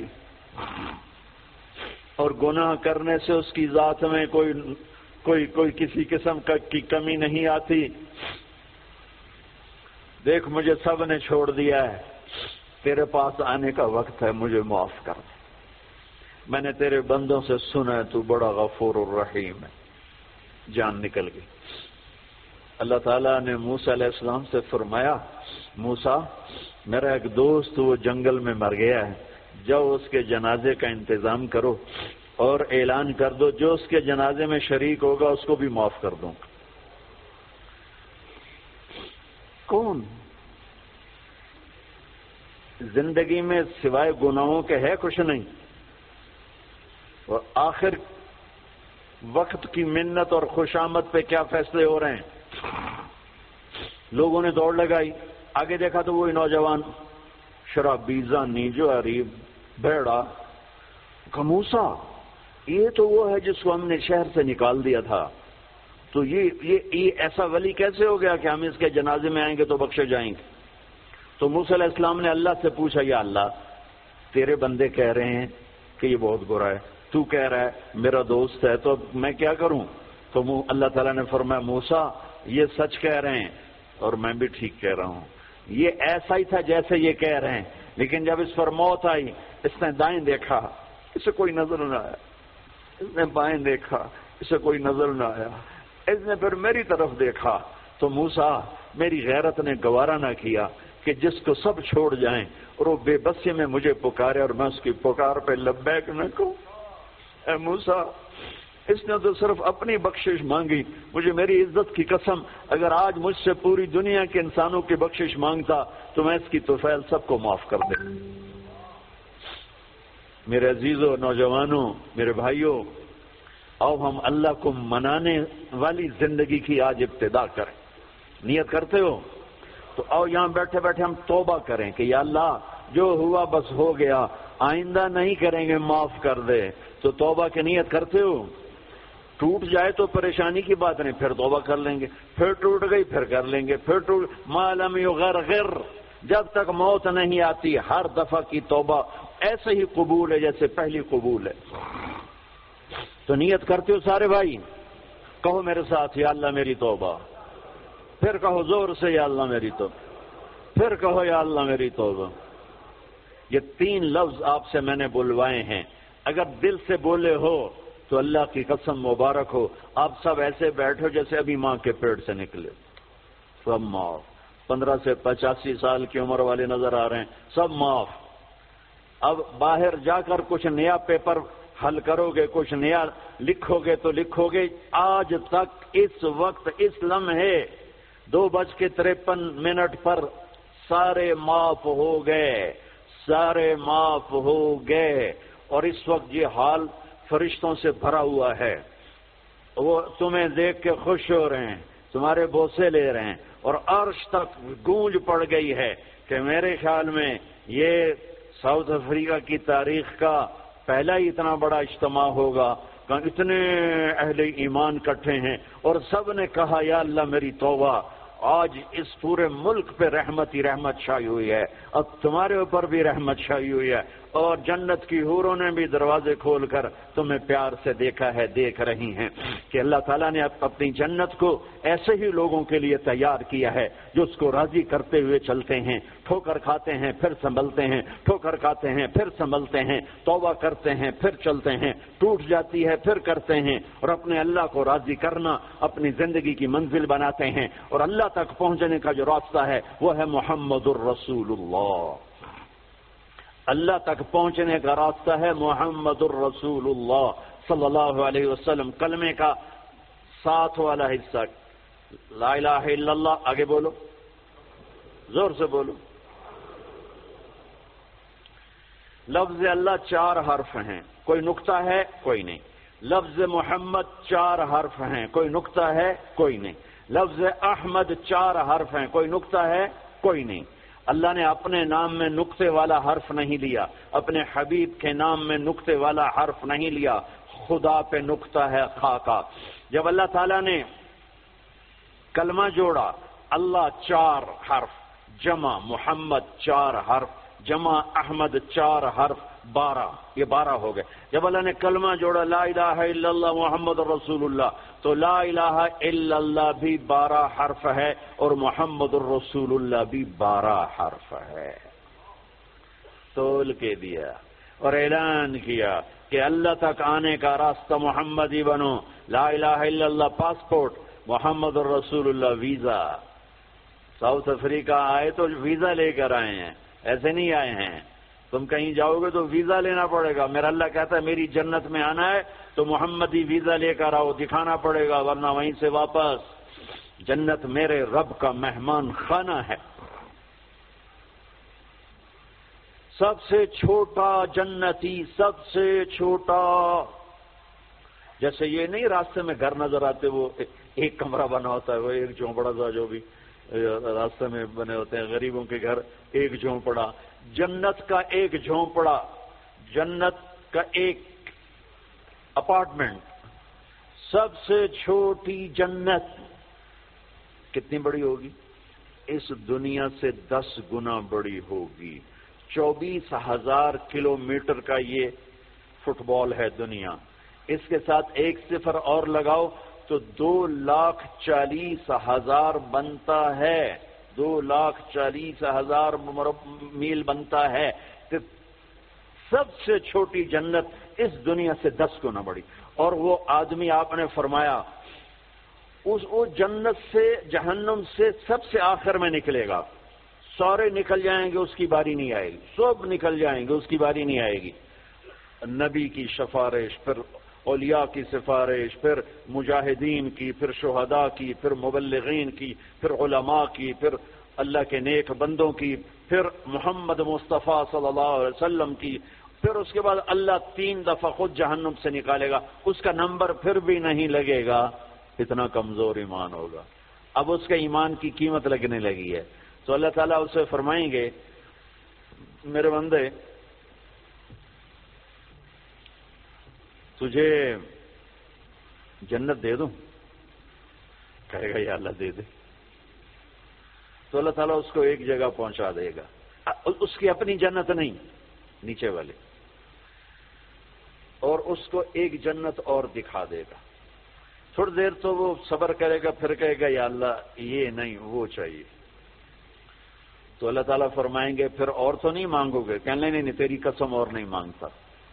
اللہ وہاں سے اوپر پہنچا دے گا اور ایک جنت اور دکھا دے گا، جو تھوڑی دیر اس کو دیکھتا رہے گا وہ زیادہ خوبصورت، یہ تھوڑی خوبصورت، پھر کہے گا یا اللہ یہ نہیں وہ دے۔ تو اللہ فرمائیں گے پھر آپ دوبارہ مانگو گے؟ کہنے نہیں اب نہیں مانگتا، تیری قسم اب نہیں مانگتا۔ ایک اور دکھا دے گا، جب اس کو دیکھے گا تو پھر تھوڑی دیر تو چپ رہے گا، پھر کہے گا یا اللہ یہ نہیں وہ چاہیے۔ آدمی پیدل ہوتا ہے تو کہتا ہے یا اللہ سائیکل ہی دے دے، سائیکل مل جاتا ہے تو کہتا موٹر سائیکل دے دے، موٹر سائیکل مل جائے تو کہتا ہے کوئی گاڑی دے دے، چاہے چھوٹی ساری ہو چاہے سزوکی ہو، چھوٹی ساری ہو۔ جب وہ مل جاتی پھر کہتا ہے بڑی دے دے، جب وہ مل جاتی کہتا اب جہاز دے دے۔ انسانی فطرت ہے۔ تو پھر اللہ تعالیٰ آخر میں نا اس کو اس کی اصلی جنت دکھائے گا۔ جب اصلی جنت دیکھے گا تو اب 3-4 دفعہ وعدے توڑ چکا ہے، تو دیکھ کر صبر تو آئے گا نہیں، لیکن بولے گا نہیں، ڈر جائے گا۔ تو اللہ کہے گا مانگتے کیوں نہیں ہو؟ مانگتے کیوں نہیں ہو؟ وہ ڈرا بیٹھا ہے کہ کہیں ریورس گیئر نہ لگ جائے، چلو واپس، اس واسطے وہ چپ بیٹھا ہوا ہے۔ تو وہ پھر اللہ کہے گا مانگتے نہیں ہو؟ کہے گا یا اللہ شرم آتی ہے، بہت قسم توڑی ہے اب شرم آتی ہے۔ تو اللہ تعالیٰ فرمائیں گے اچھا تو بتا، میں نے جس دن دنیا پیدا کی تھی اس کو 10 ٹائم کر کے تمہیں دے دوں، راضی ہو؟ وہ کہے گا یا اللہ میرے ساتھ مذاق تو نہ کرو، میرے ساتھ مذاق تو نہ کرو۔ وہ اللہ تعالیٰ کہیں گے مذاق نہیں کر رہا ہوں، اتنی بڑی جنت تیرے لیے تیار ہے، یہ اپارٹمنٹ ہے، جنت اپارٹمنٹ، یہ اس کی بات آپ کو بتا رہا ہوں۔ اچھا جب اللہ تعالیٰ اس کو پہنچائے گا نا دروازے پر، تو اب اللہ اس کے ساتھ دل لگی فرمائیں گے۔ کیا کریں گے؟ جنت میں جانے لگے گا تو آگے ساری فل، جگہ ہی کوئی نہیں نہ، تو واپس آ جائے گا، کھڑے ہو جائے گا۔ اللہ تعالیٰ فرمائیں گے جاؤ نا، وہ جائے گا، پھر دیکھے گا تو ساری فل، جیسے اب یہ سارا مجمع فل بیٹھا ہے، وہ لوگ ادھر جا رہے ہیں، ساری فل، وہ پھر واپس آ جائے گا۔ تیسری دفعہ پھر اللہ کہے گا جاتا کیوں نہیں؟ تو وہ کہے گا جگہ تو نے چھوڑی نہیں، میں کہاں جاؤں، جگہ تو نے چھوڑی نہیں، میں کہاں جاؤں۔ اللہ کہیں گے اچھا اب جا، اب تیرے لیے دروازہ کھل گیا۔ اب جب جائے گا تو اصل دروازہ کھولے گا، تو اس کا نوکر کھڑا ہوگا اتنا حسین کہ اس کو دیکھ کر یوں ہوگا، جیسے ہمارے بر صغیر کا رواج، ہم بڑوں کے آگے تھوڑا جھک کے ملتے ہیں۔ وہ کہے گا ماں کیا ہوا آپ کیوں جھک رہے ہیں؟ وہ کہے گا تم فرشتے ہو؟ کہے گا نہیں میں فرشتہ نہیں، میں آپ کا سرونٹ ہوں، خادم ہوں، نوکر ہوں۔ اچھا اتنا خوبصورت۔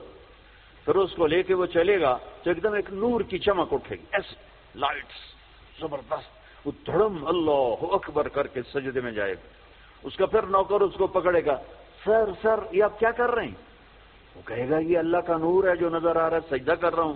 وہ کہے گا یہ اللہ کا نور نہیں, آپ کے گھر کی لائٹس ہیں. اچھا ایسے بھی گھر ہوتے ہیں. پھر آگے چلے گا تو 80,000 سروینٹس, 80,000 80,000 نوکر ایسے کھڑے ہوں گے گاڈ آف آنر دینے کے لیے. اور کارپیٹنگ ہوگی, 40 ایئرس اس پر چل سکے گا. کارپیٹنگ پر 40 سال چلتا جائے, کارپیٹ ختم نہیں ہوگا. تو وہ سارے اس کو مرحبا کہیں گے, ویلکم کہیں گے, اور کہیں گے آپ نے بڑی دیر لگا دی, اما آن لے سیدنا ان نزورہ, آپ نے بڑی دیر لگا دی. ان سے کہے گا شکر کرو میں آ ہی گیا, میں بڑے لتر کھاتے جے, چنگے ٹھوکے نے فرشتے میں نے ٹکا ٹکا. تو وہ خوش ہوں گے اور ڈانس کریں گے اور میوزک بجائیں گے, اور اس کو لے کر ویسے جیسے بارات نہیں ہمارے ہاں بینڈ باجوں کے ساتھ بارات جاتی, پوری بارات بن کے بینڈ باجوں کے ساتھ اس کو لے کے چلیں گے اور ایک میدان میں آئیں گے جس کو ادھر دیکھے گا تو نعمتیں, ادھر دیکھے گا تو نعمتیں.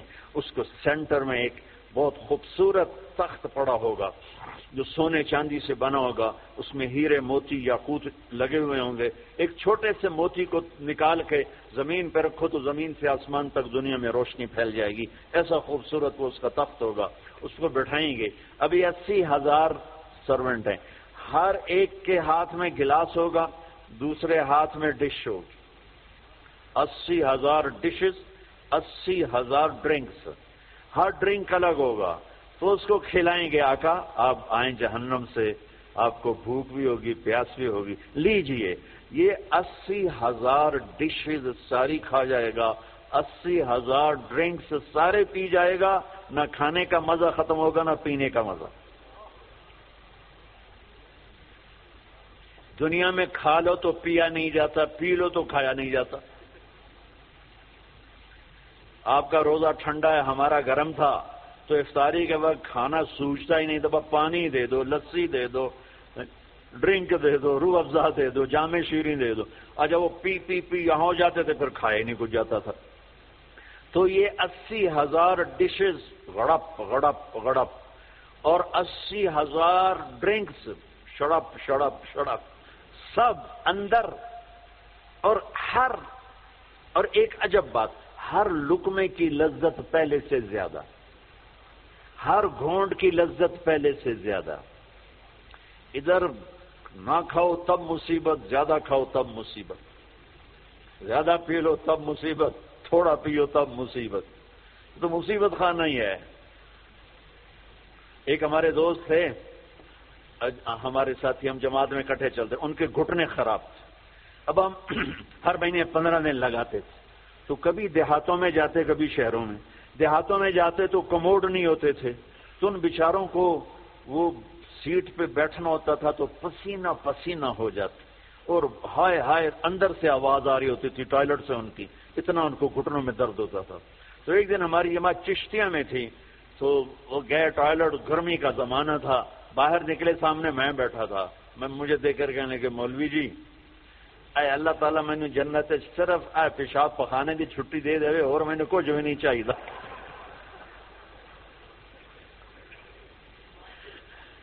مولوی جی اللہ تعالیٰ مجھے جنت میں پیشاب پخانے کی چھٹی دے دے, مجھے اور کچھ نہیں چاہیے. کھاتے جاؤ لذت بڑھ رہی ہے, پیتے جاؤ لذت بڑھ رہی ہے. نہ پیشاب کا ڈر, نہ پخانے کا ڈر, نہ بیماری کا ڈر, نہ چورن لاؤ بھائی, اب 7 اپ پیو بھائی. جب یہ سارا کھا پی لے گا تو اس کے سرونٹ کہیں گے سر اب آپ اپنے بیگم سے ملاقات کریں, اور وہ یوں غائب ہو جائیں گے. ایسا نہیں کہ یہ گئے وہ گئے, ان کو جاتے جاتے بھی 10 منٹ لگ جائیں, وہ یوں غائب ہو جائیں گے, اتنی تیزی سے غائب ہو جائیں گے. تو سامنے اس کو جنت نظر آ رہی, لیکن پردہ ہے, وہ پردہ بھی اس طرح بنا ہوا ہے کہ پتہ نہیں چلتا پردہ ہے یا کوئی سین ہے. تو ایک دم پردہ ہلے گا ایسے, یہ تو پردہ ہے, یہ ہل کیوں رہا ہے؟ تو وہ یہ اس طرح ہلے گا, اس طرح, اور یہ سامنے پردہ ہے نا, تو اس طرح جب وہ ہٹے گا تو سب سے پہلے اس کو اس کی بیوی کا چہرہ اللہ دکھائے گا. جب اس سے نظر پڑے گی نا تو وہ وہیں سٹن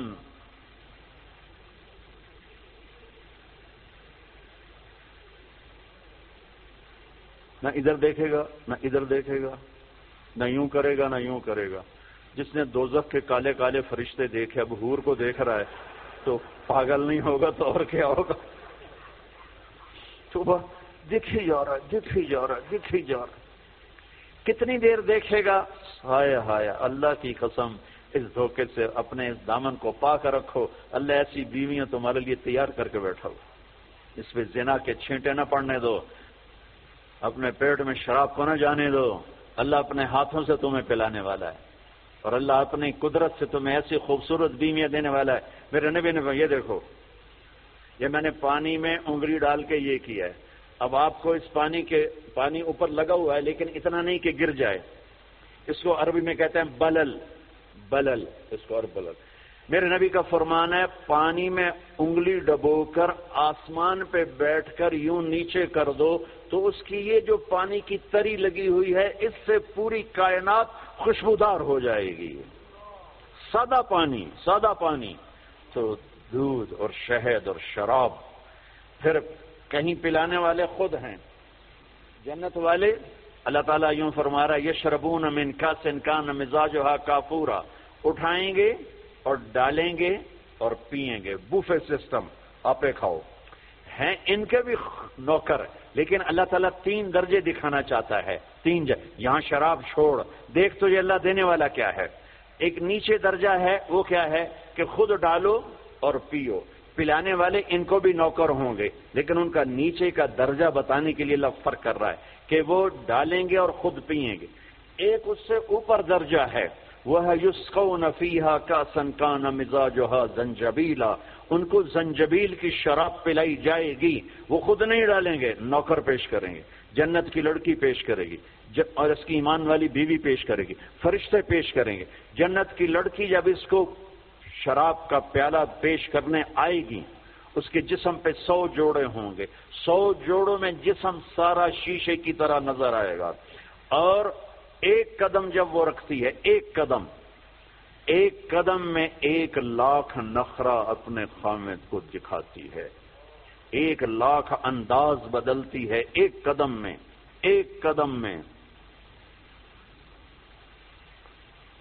بڈھے بھی خوش ہو رہے ہیں۔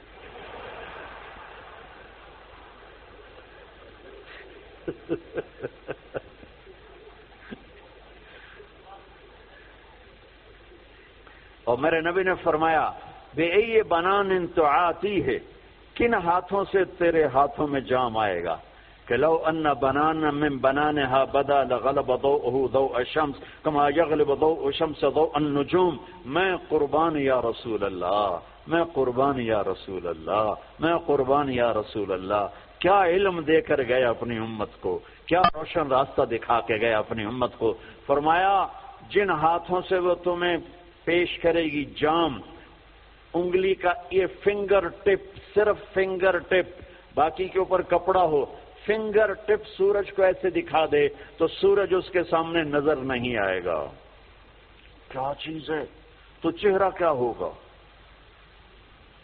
اور جنت کی عورت کا جو ہائٹ ہے وہ 5 فٹ نہیں ہے ہماری طرح، وہ 130 فٹ ہے۔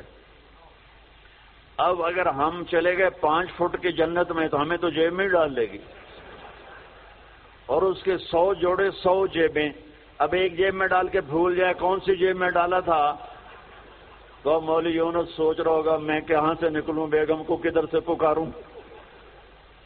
ہمارا جو اصل قد ہے وہ 130 فٹ تھا، اما حوا ابا آدم 130 تھے، تو جنت میں جاتے ہوئے اللہ ہم سب کو 130 کر دے گا۔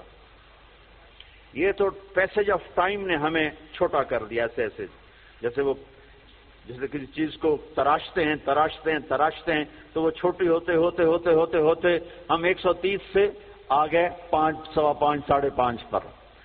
ایک زمیندار کا نوکر تھا مراسی کی ڈیفینیشن پنجابی سمجھ سکتے ہیں، باقی نہیں سمجھیں گے۔ تو یہ بڑی نازک قوم ہوتی ہے، تو اس نے اپنا گھوڑا کہا اس گھوڑے کو مالش کرو. گھوڑے کو مالش کوئی آسان کام، سینڈو چاہیے وہ بھی تھک جائے گا. وہ تھوڑی دیر تو مالش کرتا رہا، پھر جا کے سو گیا. چور آئے گھوڑا کھول کے لے گئے. صبح ہوئی اس نے دیکھا گھوڑا تو ہے نہیں، چور لے گئے. تو وہ بھاگا بھاگا اپنے گھر گیا، پالتو خرگوش لا کر اس کو رسی سے باندھ کے مالش شروع کر دی. تھوڑی دیر میں ذمہ دار باہر نکلا، کہنے کا میرا گھوڑا کہاں ہے؟ کہا جی یہ ہے. کہ پاگل یہ گھوڑا ہے؟ کہا جی ہاں. وہ بے وقوف یہ خرگوش ہے؟ کہ نہیں جی گھوڑا ہے. ساری رات میں نے مالش کی تو گھس گھس گھس گھس گھس گھس گھس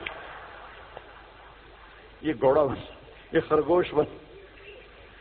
تو with the passage of time ہم 10,000 سال کا تراشیدہ انسان ہے تو وہ یہ قدا بچا. اللہ واپس 130 پہ کرے گا. 130 داڑھی نہیں ہوگی جنت میں، داڑھی نہیں. جنہوں نے یہاں رکھی ان کی تو نہیں، جنہوں نے نہیں رکھی انہوں نے رکھنی پائے گی تو پتہ کوئی نہیں. جنت میں داڑھی نہیں ہوگی. اب یار سرخ و سفید، امرد داڑھی نہیں، اجرد جسم پہ بال نہیں، سر کے بال، بھووں کے بال، پلکوں کے بال اور ہلکی ہلکی مونچھوں کے بال. جعاد گھنگریالے، نیم گھنگریالے بال. مکحلین آنکھوں میں سرما، بغیر سرما لگائے ہوئے. قامت آدم، آدم علیہ السلام کا قد، یوسف علیہ السلام کا حسن و جمال، داؤد علیہ السلام کی شیریں زباں، ایوب علیہ السلام کا صابر دل، عیسیٰ علیہ السلام کی عمر 33 سال، 33 کروڑ سال کے بعد بھی 33 سال، اور 33 بلین ٹریلین سال کے بعد بھی 33 سال. اور جناب رسول اللہ صلی اللہ علیہ وسلم کے اعلی اخلاق، آپ کے اخلاق، یہ 6 نبیوں کی صفتیں دے کر اللہ جنت میں اتارے گا. تو جو دوسرا درجہ ہے وہاں ہے پلایا جا رہا ہے، پلایا جا رہا ہے. ہاں اب آپ کو وی وی آئی پی بتاؤں. وی وی آئی پی اس میں سارے ریڑیوں والے ہوں گے، چھاپڑیوں والے ہوں گے، اکثر غریب لوگ ہوں گے. اللہ کے جو وی وی آئی پی ہے نا وہ سارے غریب لوگ ہوں گے. آپ نے فرمایا میں جنت میں جاؤں گا اور میرے ساتھ سب سے پہلے میری امت کے غریب لوگ جائیں گے.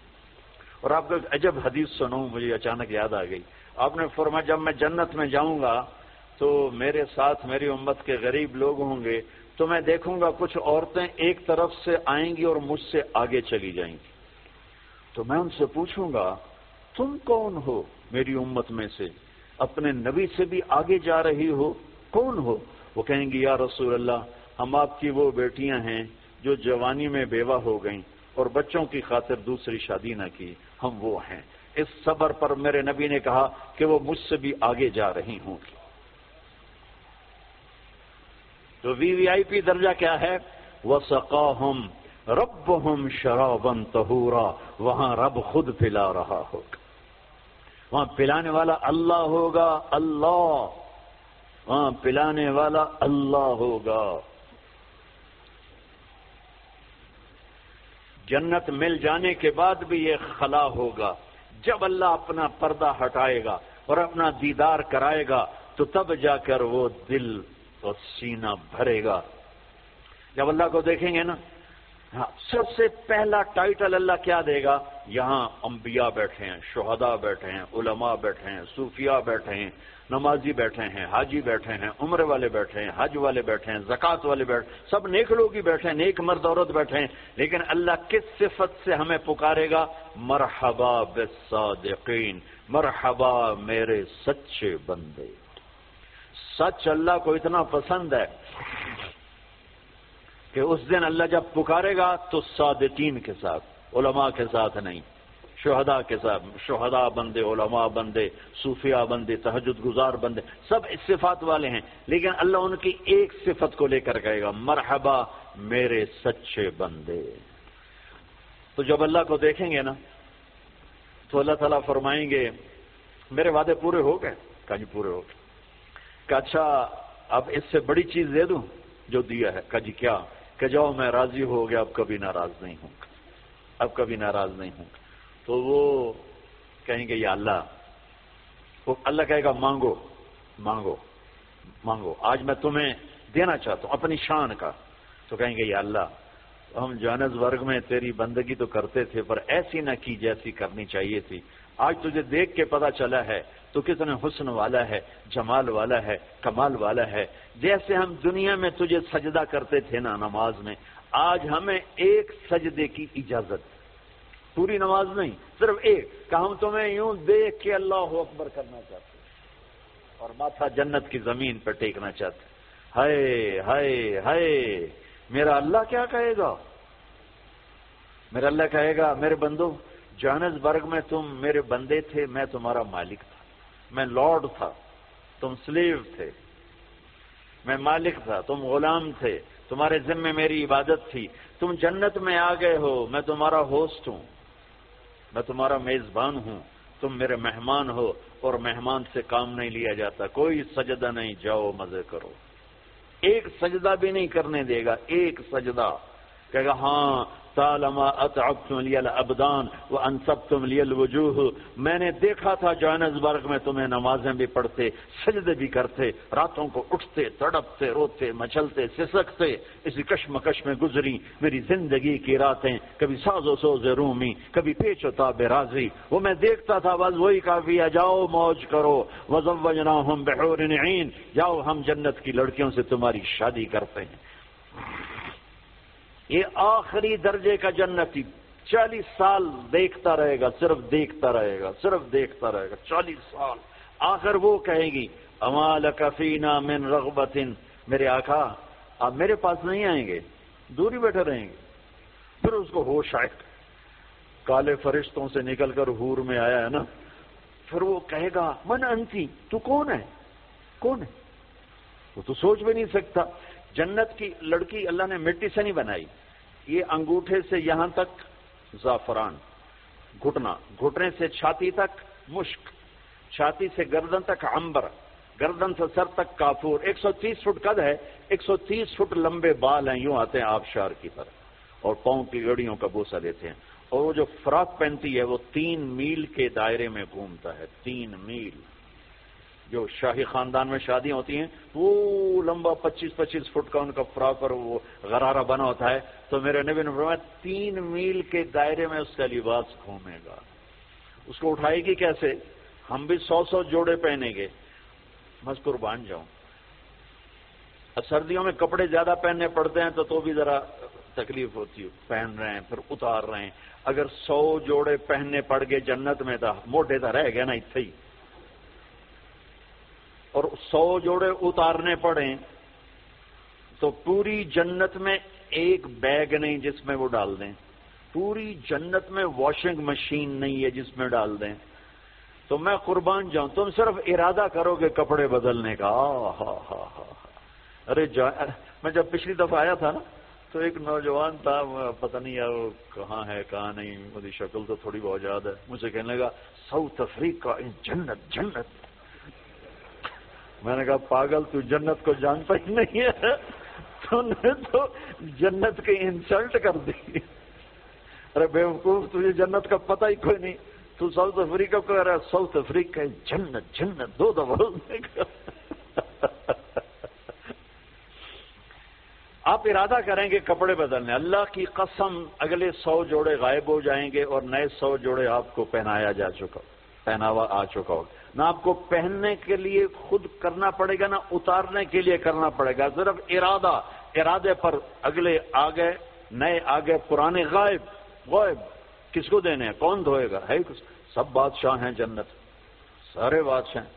نیند بھی کوئی نہیں ہے نا، نیند بڑی اچھی چیز ہے دنیا میں، جنت میں نیند نہیں ہے۔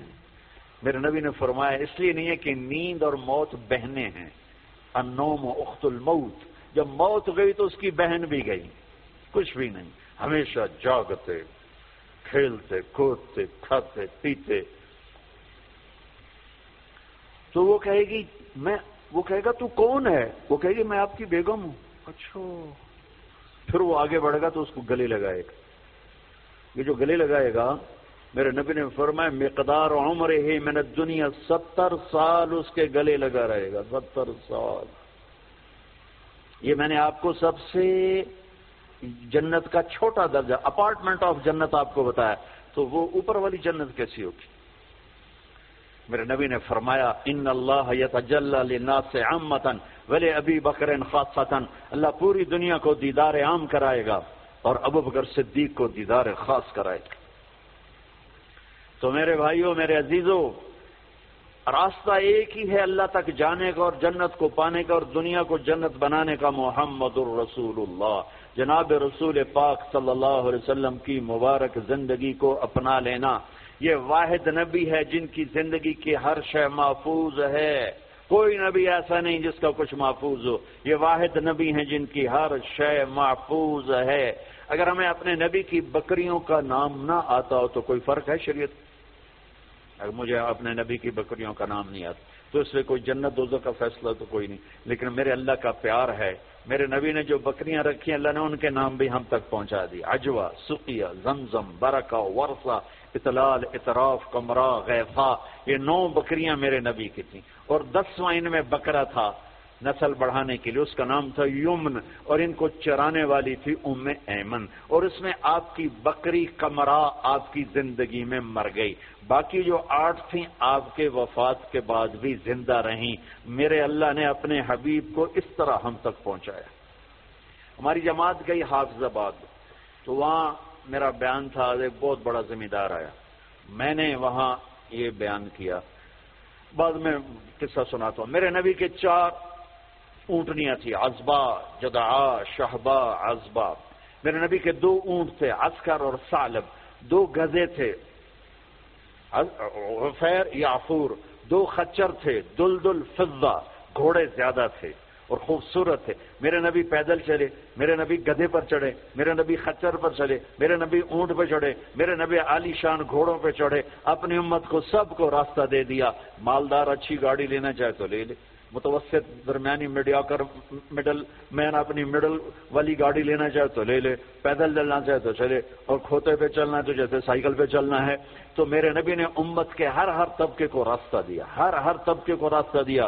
ساری زندگی سادہ لباس پہنا، پیغام لگا پہنا، میلا کبھی نہیں پہنا، میلا کبھی نہیں پہنا، میلا کبھی نہیں پہنا، میلا کبھی نہیں پہنا۔ آپ کے جسم سے خوشبو اٹھتی تھی، خوشبو، آپ کے پسینے سے بھی خوشبو آتی تھی۔ اور مالداروں کو کیسے راستہ دیا؟ ایک صحابی آئے، یا رسول اللہ آپ کے لیے جوڑا لایا ہوں، آپ کو پہنانا ہے۔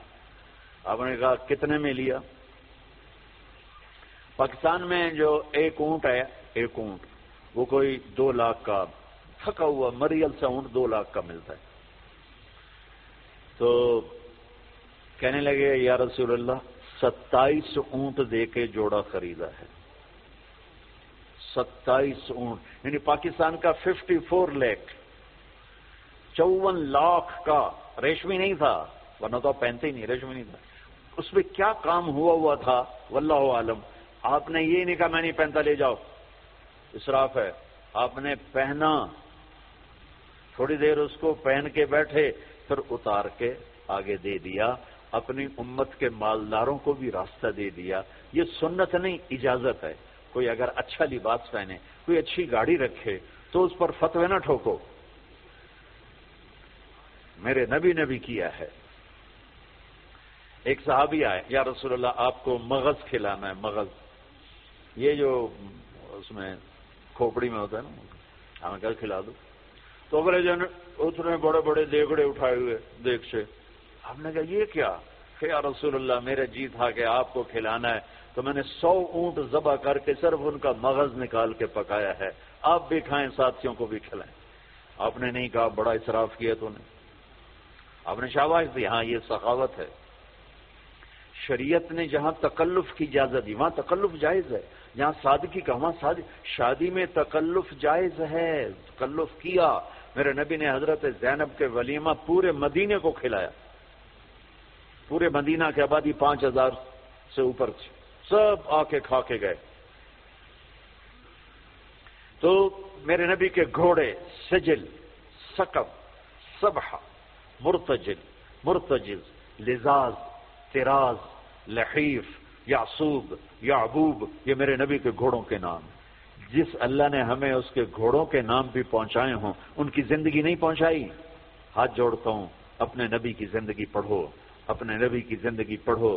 تم چلتے پھرتے محمدی نظر آنے چاہیے، ہماری پہچان ہونی چاہیے، ہماری پہچان ہونی چاہیے۔ تو میں واقعہ سنا رہا تھا، جیسے ہمارے بہت سے بھائی تبلیغ والوں کو کہتے ہیں یہ گستاخ رسول ہیں، یہ نبی کو نہیں مانتے ہیں، وہ صحیح جاہل لوگوں نے بدنام کیا ہوا ہے۔ وہ بہت بڑا ذمہ دار علاقے کا سردار تھا، وہ بیان میں آیا ہوا تھا۔ جب وہ گاؤں گیا تو اس نے اپنے مولوی صاحب کو بولا، مولوی صاحب اپنے نبی دی بکریاں دے نام کی ہیں؟ وہ آخر لگا اے کوئی مسئلہ ہے، کوئی مسئلہ پوچھو۔ وہ کہنے لگا مسئلہ ہے تے باویں نہیں، مینوں دس ساڈے نبی دی بکریاں دے نام کی ہیں؟ وہ آخر لگا بکریاں دے تو نام ہی کوئی نہیں ہوندے، میں کدوں دساں؟ اس نے کہا تم مینوں اج تائیں آکھیا تبلیغ والے نبی نو نہیں مندے، وہ بکریاں نو بھی مندے۔ میں انہاں دے مولوی کولوں بکریاں دے نام سن کے آیا بیٹھا۔ ترجمہ کروں؟ انہوں نے بلا لیا اپنے امام مسجد کو، کہنے لگا مولوی صاحب ہمارے نبی کی بکریوں کے نام کیا ہیں؟ انہوں نے کہا بکریوں کو کوئی نام ہوتے ہیں؟ کہا ہوتے ہیں یا نہیں ہوتے مجھے بتاؤ، ہمارے نبی کی بکریوں کے نام کیا ہیں؟ کہا نام ہوتے ہی نہیں، میں بتاؤں کیا؟ کوئی مسئلہ پوچھو۔ کہا یہ بھی مسئلہ ہے۔ کہا یہ مسئلہ نہیں ہے۔ کہا بات سن لے، تو مجھے ہمیشہ کہتا رہا یہ تبلیغ والے نبی کو نہیں مانتے، میں ان کے مولوی کی تقریر سن کے آؤں، وہ ان کی بکریوں کو بھی مانتے ہیں، انہوں نے بکریوں کے سارے نام بتائیں، آئندہ اگر تو نے تبلیغ والوں کی مخالفت کی تجھے کان سے پکڑ کے باہر نکال دوں گا۔ تو میرے رب نے تو اپنے محبوب کی بکریوں کے نام، میرے نبی غمگین ہوتے تھے تو کیا کرتے تھے؟ اگر ہمیں معلوم نہ ہو تو کوئی فرق پڑتا ہے؟ میرے نبی غمگین ہوتے تھے تو یوں بیٹھتے تھے، یہ کونی یہاں ہوتی تھی، یہ آپ کے غم کی پٹ نشانی۔ تھوڑی دیر کے بعد آپ اسی ہاتھ کو یوں سر پہ پھیرتے اور پھر داڑھی پکڑ کے بیٹھ جاتے، یہ آپ کے غمگین ہونے کی نشانی۔ جب آپ حیران ہوتے تھے تو ہر آدمی کا باڈی ریئیکشن ہوتا حیرانی پر، میرے نبی جب حیران ہوتے تھے چہرے پر نہیں ہاتھ کے اشارے سے یوں کرتے، یہ آپ کے حیران ہونے کی علامت ہے۔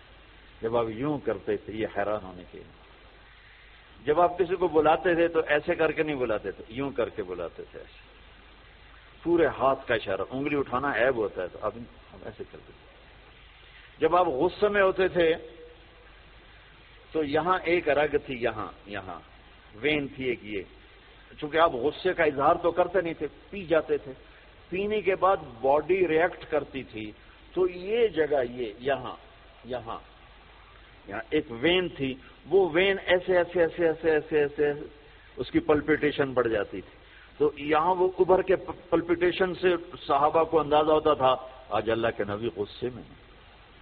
جب آپ خوش ہوتے تھے تو چہرے پہ مسکراہٹ اور یہ جگہ پہلے سے زیادہ روشن ہو جاتی تھی، یہاں سے ایسے نور نکلتا تھا، نور نکلتا۔ جب آپ مسکراتے تھے تو پورے دانت نہیں کھلتے تھے، بس اگلے دانت کھلتے تھے، کبھی کبھی پورے دانت کھل جاتے تھے، اور جب آپ مسکراتے تھے آپ کے دانت اتنے سفید تھے کہ دانتوں سے نور نکلتا ہوا نظر آتا تھا، ایسے اندھیرے میں آپ کے دانت چمکتے نظر آتے تھے، ایسی لائٹ نکلتی۔ یہ پہلے 4 دانتوں میں خلا تھا، جڑے ہوئے نہیں تھے، اور ایسے گول تھے، کوئی اوپر کوئی نیچے، ایسے نہیں تھے، گولائی میں تھے، گولائی میں۔ اور جب آپ کسی سے ناراض ہوتے تھے تو ناراضگی کا اظہار کیسے ہوتا تھا کہ بھائی میں ناراض ہوں، تو وہ سبحان اللہ، کیا میں قربان جاؤں یا رسول اللہ۔ اب ذرا دیکھو میرے نبی کی ناراضگی کیا ہے، اس طرف سے ابو ہریرہ آ رہے ہیں اور آپ ان سے ناراض ہیں، اور ان کو اب ریئلائز بھی کرانا چاہتا ہے میں تم سے ناراض ہوں، تو جب یوں دیکھتے نا ابو ہریرہ آ رہا، اچھا، تو اب یوں ہو جاتے۔ آپ حضرت انس پہ ناراض ہیں، وہ ادھر سے آ رہے ہیں، آپ ان کو یوں دیکھتے تو اب یوں ہو جاتے۔ بس اتنا میرے نبی کا نہ غصہ تھا، اتنی ناراضگی تھی، سبحان اللہ۔ آپ اتنے عالی اخلاق تھے۔ انسان کو عزت دینا نبی سے سیکھو۔ جب آپ کو کوئی بلاتا تھا، میں یہ بیٹھا ہوں ادھر، ٹھیک ہے، مجھے ادھر سے کوئی مولانا صاحب، ظہیر نام ہے نا، مولوی ظہیر صاحب مجھے بلائیں گے تو میں اتنا ہی کروں گا، جی مولانا صاحب فرمائیے۔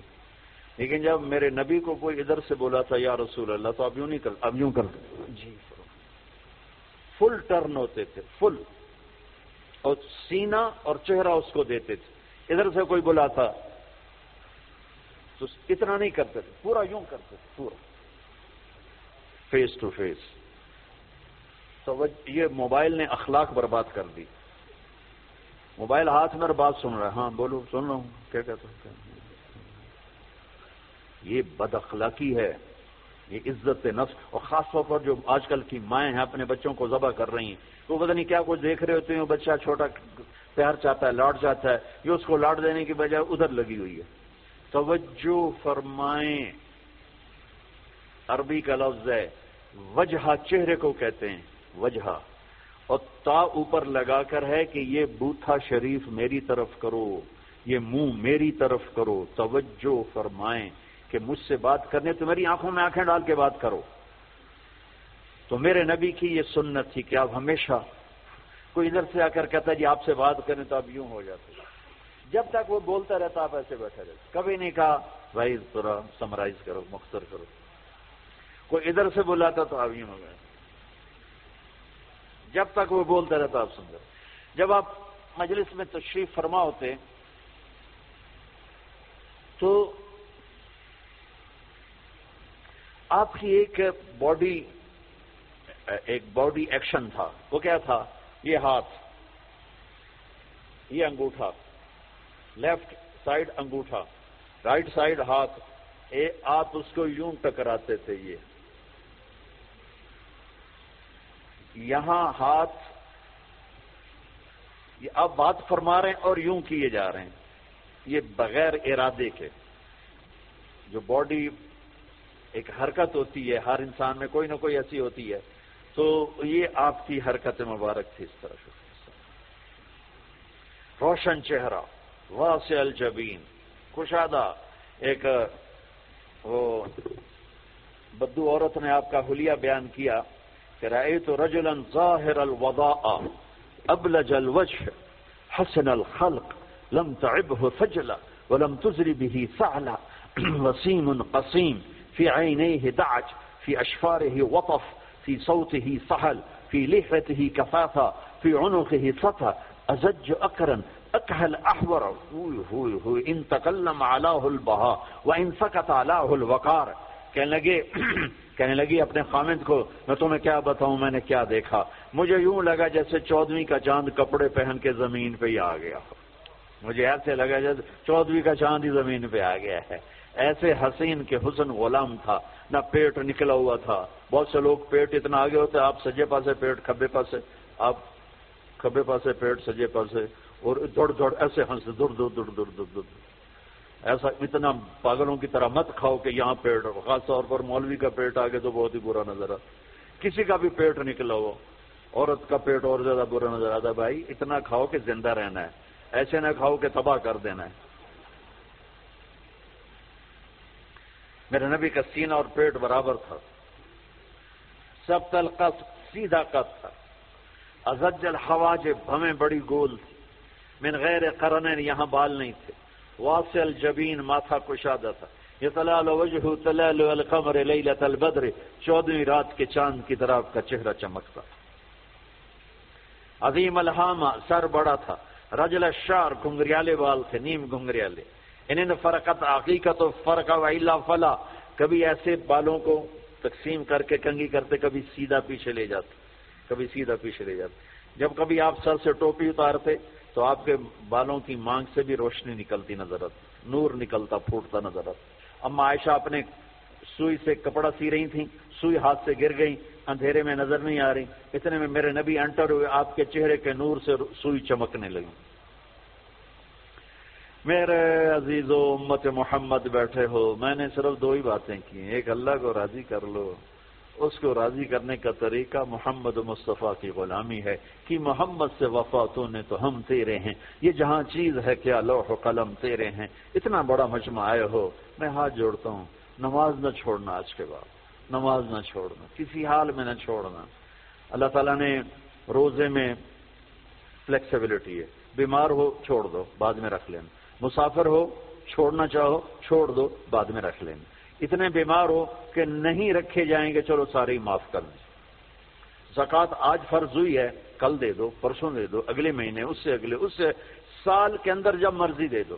حج فرض ہو گیا ہے، اس سال کر لو، اگلے سال کر لو، مرنے سے پہلے جب کر لو. لیکن نماز آ گئی، ان الصلاۃ کانت علی المؤمنین کتابا موقوتا.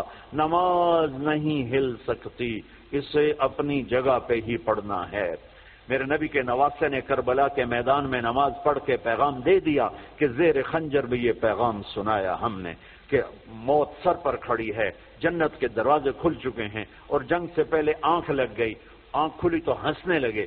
بہن زینب نے پوچھا یہ کون سا ہنسنے کا موقع ہے؟ فرمایا اللہ کے نبی کو خواب میں دیکھا ہے، فرما رہے تھے بیٹا میں لینے کے لیے آ چکا ہوں، ان کے لیے تو جنت تیار ہو رہی، جنت کی سرداری کا تاج سر پہ رکھا جا چکا ہے، ابھی دودھ پیتے تھے ماں کا، اور پھر نماز کا وقت ہوتا ہے اور اللہ کے نام پہ یہ وہ جنگ ہے ایسے نہ پہلے کبھی ہوئی نہ بعد میں کبھی ہوگی، نہ حسین جیسا آئے گا نہ وہ جنگ کا نقشہ بنے گا، نہ ایسے مظلوم آئیں گے نہ ایسا نقشہ بنے گا۔ لیکن جب نماز کا وقت داخل ہوا تو آپ نے شمر کو پیغام بھیجا کہ جنگ روکو، ہمیں نماز پڑھنی ہے۔ ان کا ہم جنگ نہیں روکیں گے، ان کا ہم نماز نہیں چھوڑیں گے، کہ تم ادھر آ ستمگر ہنر آزمائیں تو تیر آزما ہم جگر آزمائیں، کہ تو تلوار چلا میں نماز پڑھ، میں نبی کا نواسا ہوں، میں تمہیں نماز پڑھ کے دکھاؤں گا۔ تیروں کی بوچھاڑ میں، تلواروں کی جھنکار میں میرے نبی کے نواسے نے نماز پڑھ کے دکھائی، اور اپنے سارے ساتھیوں کو پڑھائی، اکیلے نہیں پڑھی میں پڑھ لوں تھوڑی چھوٹی، سب کو پڑھائی۔ آدھوں نے نماز پڑھی، آدھوں نے جنگ کی، پھر آدھوں نے نماز پڑھی، آدھوں نے جنگ کی، اور عصر سے پہلے سب کے سر کٹ کے نیزوں پہ چڑھ چکے تھے۔ تو میں سارے اہل ایمان مجمع سے یہ جھولی پھیلا کے درخواست کرتا ہوں، جہاں سے بھی آئے ہو نماز نہ چھوڑنا، اللہ کے واسطے۔ کبھی چھوٹ جائے فوراً قضا دے دینا، سونے سے پہلے قضا دے دینا، اگر قضا دیتے رہو گے تو انشاءاللہ پھر پکے بھی ہو جاؤ گے۔ چھوٹ گئی تو چھوٹ ہی گئی، یہ نہ کرو، چھوٹ گئی تو قضا دے لو، کوئی بات نہیں، قضا ہو گیا، قرضہ ادا ہو گیا، انشاءاللہ معافی مل گئی، کرتے رہو گے تو انشاءاللہ نماز پکی ہو جائے گی۔ اس کے بعد ایک حدیث سنا دیتا ہوں، صرف ایک حدیث پہ عمل کر لو، ساری دنیا بھی آپ کی، آخرت بھی آپ کی۔ میرے نبی نے فرمایا اربع من کن فیہ ما ضرہ ما فاتہ من الدنیا، چار باتیں مجھ سے لے لو، دنیا بھی تمہاری، آخرت بھی تمہاری۔ صدق حدیث، ہمیشہ سچ بولنا، جھوٹ نہ بولنا، ہمیشہ سچ بولنا، جھوٹ نہ بولنا۔ حفظ امانت، کسی کو دھوکہ نہ دینا، کسی کو دھوکہ نہ دینا۔ سارے ایسے ترقی یافتہ ملکوں میں ہمارے انڈیا پاکستان کے نوجوان دھوکہ دیتے ہیں لڑکیوں کو، مقامیوں کو، تو ان سے شادیاں کرتے ہیں، پیپر بنا لیں، پیپر بنتے ہیں پھر بھاگ جاتے ہیں۔ میرے نبی کو بدنام نہ کرو، میرے نبی کو شرمندہ نہ کرو۔ ایک واقعہ لکھا ہے احسان دانش نے کہ دہلی میں جب انگریز کا راج تھا تو ایک یہ جو پک پاکٹ والا سردار تھا، اس کے آگے چیلے تھے، تو اس کا ایک چیلا، ایک شاگرد صرف 2 روپے لے کر آیا شام کو، تو اس نے اس کو پٹائی کی کہ صرف 2 روپے۔ اس نے کہا استاد آج بہت موٹا مال کمایا تھا، آج ایک انگریز کی جیب کاٹی تھی، وہ میں بڑے پیسے تھے، لیکن جب میں 4 قدم چلا تو مجھے خیال آیا کہ قیامت کے دن اگر عیسیٰ علیہ السلام نے میرے نبی کو گلہ دے دیا کہ آپ کے امتی نے میرے امتی کی جیب کاٹی تھی، تو مجھے ان کی وجہ سے، میری وجہ سے میرے نبی کو شرمندہ نہ ہونا پڑے، تو میں نے جا کر اس کو واپس کر دیے اور یہ 2 روپے اپنے لے کھسکا کے لائیں۔ تو وہ اس کا استاد بھی رونے لگا کہ بیٹا یہ 10 روپے تیرا آج کا انعام ہے، تو نے کمال کر دیا۔ تو میرے عزیزو ایسا کام نہ کرو جس سے تمہارے نبی کو شرمندہ ہونا پڑے۔ یہاں رہتے ہو صحیح طریقے سے پیپر بناؤ، غلط طریقے سے پیپر مت بناؤ، ٹیکس چوری مت کرو، ٹیکس کی چوری کے لیے ہیلے بہانے جھوٹ مت کرو۔ مسلمان سچ بولتا ہے، جھوٹ نہیں بولتا، مسلمان دھوکہ نہیں دیتا، دیانتداری سے کام کرتا ہے۔ 4 ٹکے بچا کر کیا کر لو گے؟ جھوٹ تمہارے چہرے کی لعنت بن جائے گا، قیامت کے دن کی سیاہی بن جائے گا۔ اور میرے نبی نے فرمایا جو دھوکہ دیتا ہے وہ میری امت سے خارج ہو جائے، من غش فلیس منا، جو نماز نہیں پڑھتا میری امت سے خارج ہو گیا، یہ نہیں کہا۔ جو روزہ نہیں رکھتا میری امت سے نکل گیا، یہ نہیں کہا۔ جو دھوکہ دیتا ہے میری امت میں سے نکل گیا، میری امت میں سے نہیں ہے۔ تو یہاں رہنا ہے تو سچائی کے ساتھ رہو، دیانتداری کے ساتھ رہو۔ شادیاں کی ہیں تو پھر نبھاؤ، پھر اس سے نبھاؤ، پہ فراڈ نہ کرو۔ ایک دن آنے والا ہے تمہیں اللہ کے سامنے کھڑے ہونا ہے، تمہارے دھوکے فراڈ سارے کھول کے اللہ تعالیٰ الگ دکھا دے گا، اور اس دن شرمندگی ایسی ہوگی کہ کہیں چھپنے کی جگہ بھی نہیں ملے۔ تو اللہ کے واسطے ایسے مسلمان بنو کہ تمہارے ذریعے سے تمہارا اسلام چمکے، روشن ہو، یہاں کی حکومت تمہاری تعریف کرے، یہاں کی حکومت تمہیں کتنی مذہبی آزادی دے رکھی، کتنی آسانیاں دے رکھی ہیں، تو ان کے ساتھ چیٹنگ مت کرو، ان کو دھوکہ مت دو، ان کے ساتھ فراڈ مت کرو، ان کا ٹیکس نہ چوراؤ، ان کو پورا ٹیکس دو جتنا وہ تمہارا بنتا ہے سارا دو، اللہ تمہیں اپنے یہ تمہارا صدقہ بنے گا۔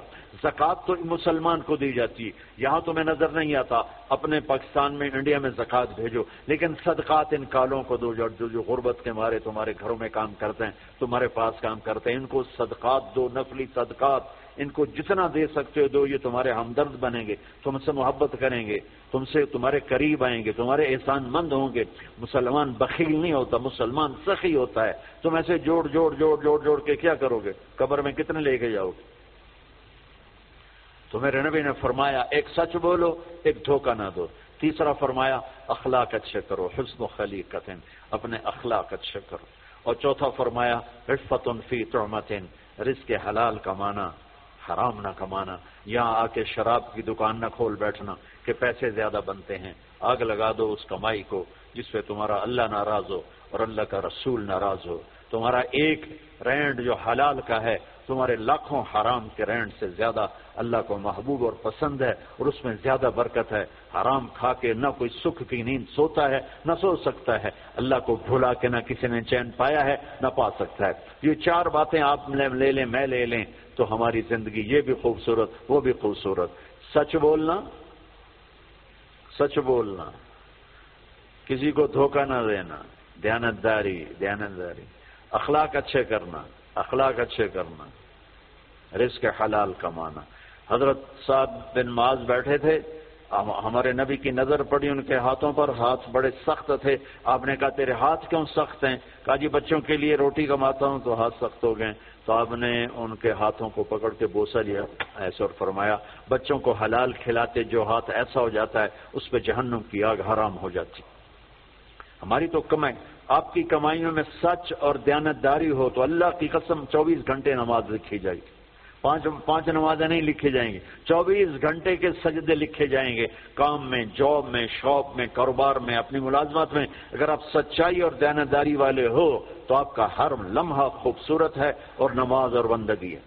اپنی فیملیز کے ساتھ رہتے ہو، ماں باپ ہیں، ان کی دعا لے لو، ان کی دعا لے لو، بیویاں ساتھ ہیں ان کو عزت دو، احترام دو، گھر والوں کو حسن سلوک سے رکھنا، یہ بہت بڑا ایمان ہے۔ میرے نبی نے فرمایا سب سے اعلیٰ درجے کا مسلمان وہ ہے جو بیوی کے ساتھ اچھا سلوک کرتا ہے۔ پھر آپ نے کہا میں اپنی بیویوں کے ساتھ سب سے اچھا سلوک کرتا ہوں۔ تو وہ ایک نوجوان میرے پاس آیا، کہنے لگا جی بیوی سے جھگڑا بہت ہوتا ہے تو مجھے کوئی تعویذ دے دو۔ میں نے کہا بیویوں پہ تعویذ چلتے ہی کوئی نہیں۔ کہنے لگا کیا کروں؟ میں نے کہا کہ طریقہ بتاتا ہوں۔ کہنے کے بتائیں۔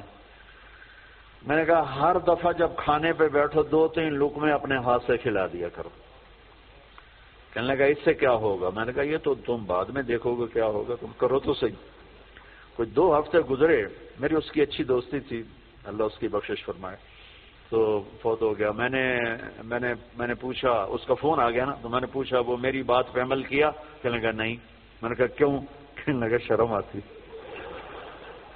میں نے کہا لڑتے ہوئے شرم نہیں آتی؟ بولا عورت بھی کوئی ذات ہے جس سے لڑا جائے، وہ غصے میں بھی آئے تو کمزور ہے، کمزور سے درگزر کرنا ہی انسانیت ہے۔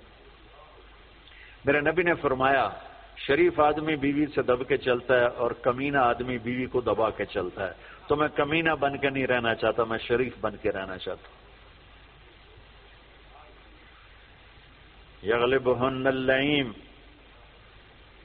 وَيَغْلِبْنَ الْكَرِيمَ لَأَنْ أَكُونَ مَغْلُوبًا كَرِيمًا أَحَبُّ إِلَيَّ مِنْ أَنْ أَكُونَ لَئِيمًا غَالِبًا۔ سبحان اللہ۔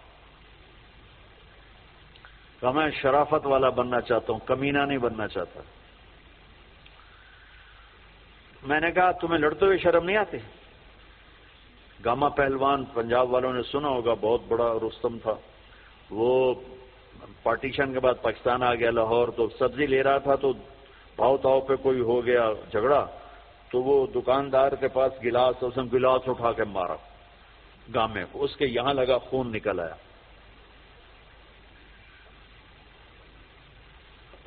اس نے چپ کر کے بکڑی کھولی اور نیچے سے یوں اس کو لا کر باندھ کے چل پڑا. تو لوگ انہوں نے اس کو پکڑ لیا. پہلوان جی اے مڑا جا بندہ تو مار گیا, تجھے انہوں آخی کچھ نہیں, تجھے تو پہلوان. کہنے لگا ماڑے نو مار دیا شرم آتی ہے. وہ کہنے لگا کمزور کو مارتے ہوئے شرم آتی. تو عورت پہ ہاتھ اٹھانا, یہ گالیاں دینا, اس کے ماں باپ کو گالیاں دینا, یہ تو جانوروں کا کام ہے, انسانوں کا کام تو نہیں. میں نے کہا کر اور مجھے بتا. کوئی 2 گھنٹے بعد اس کا فون آیا کہ مولانا صاحب کمال ہو گیا. میں کیا ہوا کہ میں نے اس کے منہ میں لقمہ ڈالا, وہ منہ اتنے کھلے رہ گیا, منہ کھلے رہ گیا. وہ مجھ سے کہنے لگی تو خود تو کر نہیں سکتا, کس نے تمہیں یہ سکھایا ہے, کس نے سکھایا؟ اس نے کہا مجھے مولوی طارق جمیل نے سکھایا. اور میں ایسے چولی اٹھا لی. اللہ مولوی طارق جمیل اور اس کے بچوں کا بھلا کرے جس نے تمہیں انسان بنایا. اپنے گھروں کو آباد کرنا ہے تو اخلاق اچھے کرو, بول میٹھا کرو. بچے ساتھ ہیں ان کو محبت سے لے کر چلو. آپ ایسے دیش میں ہو جہاں ہمارا دینی ماحول نہیں ہے, آپ کو بنانا پڑے گا. اور دینی ماحول بنانا ماشاءاللہ بہت مسجدیں دیکھیں, مدرسے دیکھے, بہت خوشی ہوئی. لیکن ماحول بنانے کے لیے کچھ اور بھی ہے. محبت دو. علماء سے کہتا ہوں آپس میں پیار و محبت کی فضا قائم کرو. شدت پہ نہ چلو, نرمی پہ چلو, فتوے بازی پہ نہ چلو, محبت سے چلو. اختلاف رائے کرو, پر اختلاف رائے کو کفر تک پہنچا دینا, حرام تک پہنچا دینا, یہ اہل علم کا کام نہیں ہے. اہل علم ہوتے ہیں جو حلیم ہوتے ہیں, وقور ہوتے ہیں, اور وہ درگزر کرنے والے ہوتے ہیں, محبت کرنے والے ہوتے ہیں, معاف کرنے والے ہوتے ہیں, برداشت کرنے والے ہوتے ہیں. چھوٹی چھوٹی باتوں پہ فتویٰ بازی اس سے بچو. اللہ تعالیٰ نے جو ہمیں یہ تبلیغ کا کام دیا ہے, اس میں آپ سب سے نیت کرواتا ہوں کہ 4 مہینے لگانے کی ساری نیت کر لو. کرتے ہو نا نیت انشاءاللہ. اور چھوٹی سی تشکیل کرتا ہوں کہ ہر مہینے 3 دن آپ لگا لیا کریں. اللہ کا فضل ہے, تبلیغ کا کام تو ہر جگہ ہو رہا ہے. اب ہر مہینے صرف 3 دن جانا شروع کریں. جنید جمشید مرحوم کو میں نے یہ کہا تھا کہ تو 3 دن لگانا شروع کر. وہ کہنے لگا میں تو ناچتا ہوں, اسٹیج پہ گاتا ہوں, میں 3 دن لگاؤں گا. کیسے لگاؤں گا, میں ادھر یہ کرتا ہوں, ادھر تبلیغ کروں. میں نے کہا یہ تیری ڈوز ہے, دوا ہے, تو دوا شروع کر, صحت ہو جائے گی. 97 کی یہ بات ہے. اس نے بات پلے باندھ لی. ہر مہینے 3 دن لگا لیتا جب کراچی میں ہوتا. جب نہیں ہوتا تھا تو پھر نہیں ہوتے تھے. جب کراچی میں ہوتا تو 3 دن. 97, 98, 99, 2000 اور 2001 میں 4 مہینے کے لیے نکل گیا.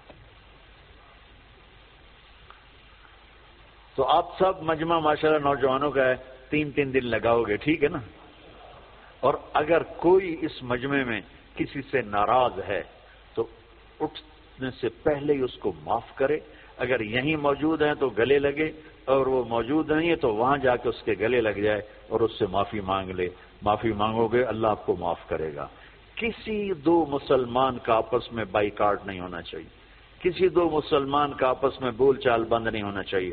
بیوی سے ناراضگی ہو تو بیوی سے صلح. پتہ کیا نتیجہ نکلتا ہے؟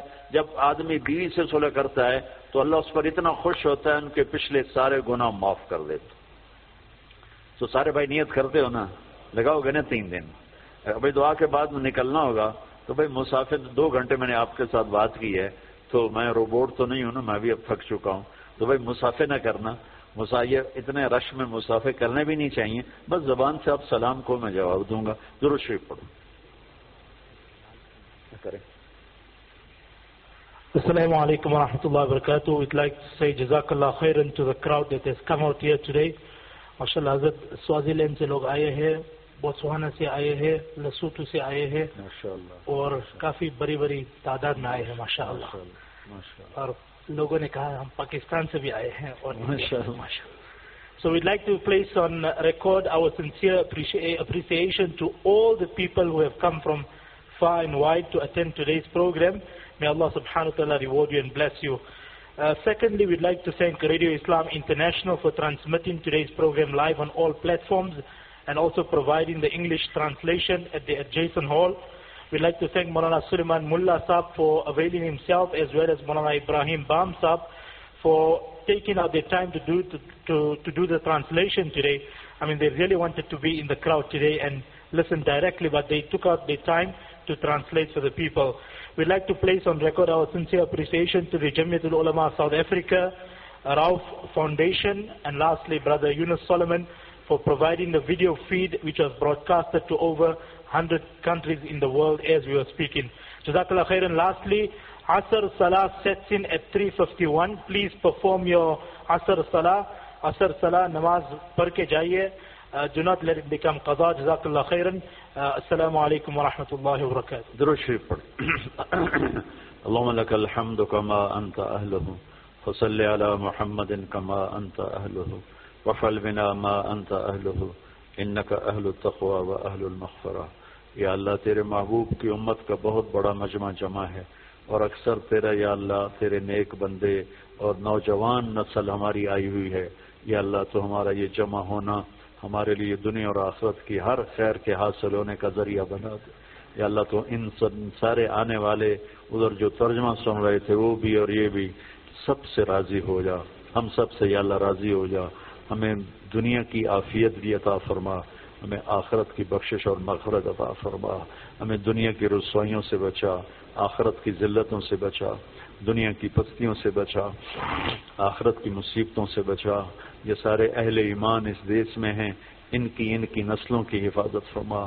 انہیں ہر قسم کے فساد سے محفوظ فرما. ان کے آپس کی لڑائیوں کو محبت میں تبدیل فرما. یا اللہ تو یہاں کے ہر قسم کے اندرونی بیرونی فتنوں سے ان کی حفاظت فرما. جو فتنے ایمان پہ پڑھ رہے ہیں اس سے بھی حفاظت فرما, اور جو فتنے جان اور مال پہ پڑھتے ہیں ان سے بھی حفاظت فرما. اور یہاں کے رہنے والوں میں ان کی محبت ڈال دے, اور ان کے ذریعے سے سارے افریقہ کو ایمان کی دولت نصیب فرما, اسلام کی دولت نصیب فرما. یا اللہ جتنے بھی یہ تیرے بندے تیرے سامنے بیٹھے ہیں اور انہوں نے ہاتھ اٹھائے ہوئے ہیں, ان کے دل کی اندر کی فریادیں تو خود سن رہا ہے. اپنے غیب سے سب کی حاجات کو پورا فرما, ضرورتوں کو پورا فرما. جن دوستوں نے یہ سارا آرگنائز کیا ہے ان کو بہت ہی جزائے خیر عطا فرما, ان کو اس کا بہتر صلہ عطا فرما, ترجمہ کرنے والے کو بھی. اور یا اللہ جتنے بھی لوگ یہاں پہرے پر ہیں ان سب کو بھی یا اللہ دنیا اور آخرت کی ہر خیر نصیب فرما. یہ لوگ جہاں جہاں سے آئے ہیں دور سے قریب سے ان کے آنے پر خوش ہو جا, راضی ہو جا, اور دنیا بھی اچھی کر دے اور آخرت بھی اچھی کر دے. جو ہمارے بھائی بہن بڑے چھوٹے یا اللہ اس دیش میں یا اللہ قبروں میں چلے گئے ان کے درجات کو بلند فرما, ان کی قبروں کو ٹھنڈا فرما. اور جہاں جتنے مدارس ہیں ان کی حفاظت فرما, جتنے مکاتب ہیں ان کی حفاظت فرما, جتنے تبلیغی مراکز ہیں ان کی حفاظت فرما, جتنی خانقاہیں ہیں ان کی حفاظت فرما, جتنے ان کے کاروبار ہیں, تجارتیں ہیں, ان کے شاپنگ سینٹر ہیں, ان کی دکانیں ہیں, ان کی جابز ہیں, ان سب میں ان کی حفاظت فرما. ان کی عزت آبرو جان مال کی حفاظت فرما, آل اولاد کی حفاظت فرما. ان کے خلاف جو بھی اسکیم چلائے جو بھی چلائے یا اللہ تو ان کے شر سے ان کی حفاظت فرما. یا اللہ جب ہمارے جانے کا دنیا سے وقت آئے تو ایمان کی سلامتی والی, صحت والی, عافیت والی موت نصیب فرما. ہماری زندگی کا آخری حصہ سب سے اعلیٰ بنا دے, آخری عمل سب سے اعلیٰ بنا دے, ملاقات کا دن سب سے خوبصورت دن بنا دے. یا اللہ تو ہم سے راضی ہو, ہم تجھ سے راضی ہوں. یہ کیفیت ہمیں اس وقت نصیب فرما. اور یا اللہ اپنے فضل و کرم سے ہمارا یہ جمع ہونا قبول فرما اور ہم سب سے راضی ہو جا. وَاللَّهُمَّ إِنَّا نَسْأَلُكَ خَيْرَ مَا سَأَلَكَ مِنْهُ عَبْدُكَ وَنَبِيُّكَ مُحَمَّدٌ صلى الله عليه وسلم ونعوذ بك من شر ما استعاذك منه عبدك ونبيك محمد صلى الله عليه وسلم. اللهم أنت المستعان وعليك البلاغ لا حول ولا قوة إلا بالله. صلى الله على النبي الكريم. آمين. السلام عليكم ورحمة الله. www.attableek.com, the reviver of